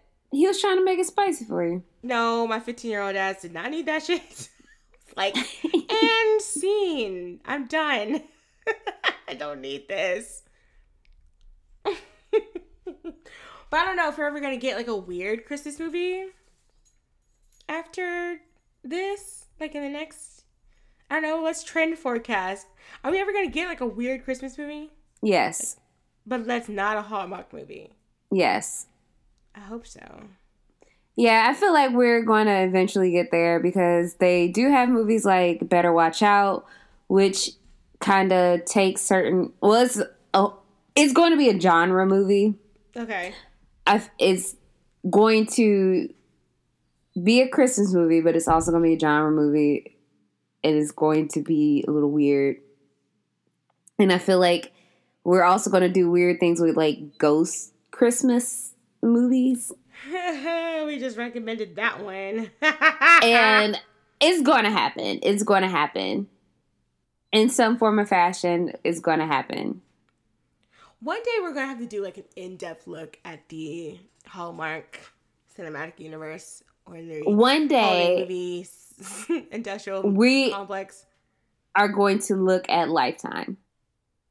I'm scared. And I don't know if the people... We might have to do like a vote because I feel like the people know better than we do. Because I have my picks for Lifetime movies. Well, that's scary. So now I'm concerned. Bruh, I got some good ones. I got them. Oh. But we'll see what happens in 2020 with that one. Okay. I mean, I'm nervous, but okay. I'm always nervous, so that's fine. So yeah, I mean, I gave my little half-assed recommendations. I have no idea, just go find a movie that you like. Don't worry about if it has any like Christmas meaning or whatever. As long as you like watching it, who gives a fuck? Mm-hmm. I watch a Star Trek movie every Christmas, so it's fine. I watched Jude Law and Kate Winslet fall in love, not with each other, but So I mean, I gave my picks on the last episode. Honestly, those are better. Follow those recommendations. Ooh. So yeah, I mean, it's whatever. Make your own traditions. That's part of the growing up too. Yeah. Getting older, you make your own traditions. You don't have to listen to what your family put you through. Yeah. So yeah. But I guess it's time to plug where you can find us. So you can find us at BLK Girl Film Club. On Twitter. You can also find us at blackgirlfilmclub.com. You can email us at blackgirlfilmclub@gmail.com. We're on iTunes. We're on SoundCloud. We are on Spotify. We're pretty much everywhere. Yeah. That you can find a podcast. It's on some deep, dark crevices of the internet. You can hear our voices. And we're also Black Girl Film Club on Instagram. So follow us wherever you want to. Leave us some cute reviews. We read every single thing that y'all leave, and we love it. So, yeah, I mean, do we have anything else we want to say? Like, Happy New Year, Merry Christmas. Yes, Happy Holidays. Happy holidays in general, yeah, because there's more than one holiday. And if you don't celebrate the holidays, we want to include you too. Mm-hmm. Happy winter. The year is almost fucking over. We are done. If the boy, like in the last episode, if the boy called you a little bitch this year, it's okay. You got a new chance coming soon. You made it through, girl. You made it through. It's going to be a new day soon. But you know what's gonna be you terrible? Did it. You know what? I just got really pessimistic because I was like, oh shit, I gotta hear about the Oscars in a couple of weeks. Yeah, we gonna be talking about that soon, and it's gonna be fine. It's gonna be okay. But we're I have proud no of idea. you, I have no idea listener. what We're may or proud may of not you be for making nominated. it through. Yeah, you made it. We all made it. Some of us by the skin of our teeth. Girl. Some of us with our wigs askew. But like Yeah, that mine meme of sitting like that T.I.'s meme of hat, that but it's girl. okay. Oh yeah. No, your wig is definitely kind of, maybe a little bit more tilted than usual. But like, you know what? Like that meme of that girl walking up them stairs from one year into the next, holding the bag of crap. You did it. You did it. Oh God, I don't know if I'm laughing or crying, but I'm here. Like we said, is it not an episode of Black Girl Film Club without a smidge of regret? But thank you guys for listening. Again, we would not be here without you. We love you guys. Yes. We love you. All right. And We're going to go. I'm going to go eat yes. all the All holiday right. cookies. Yay. Bye guys. Bye.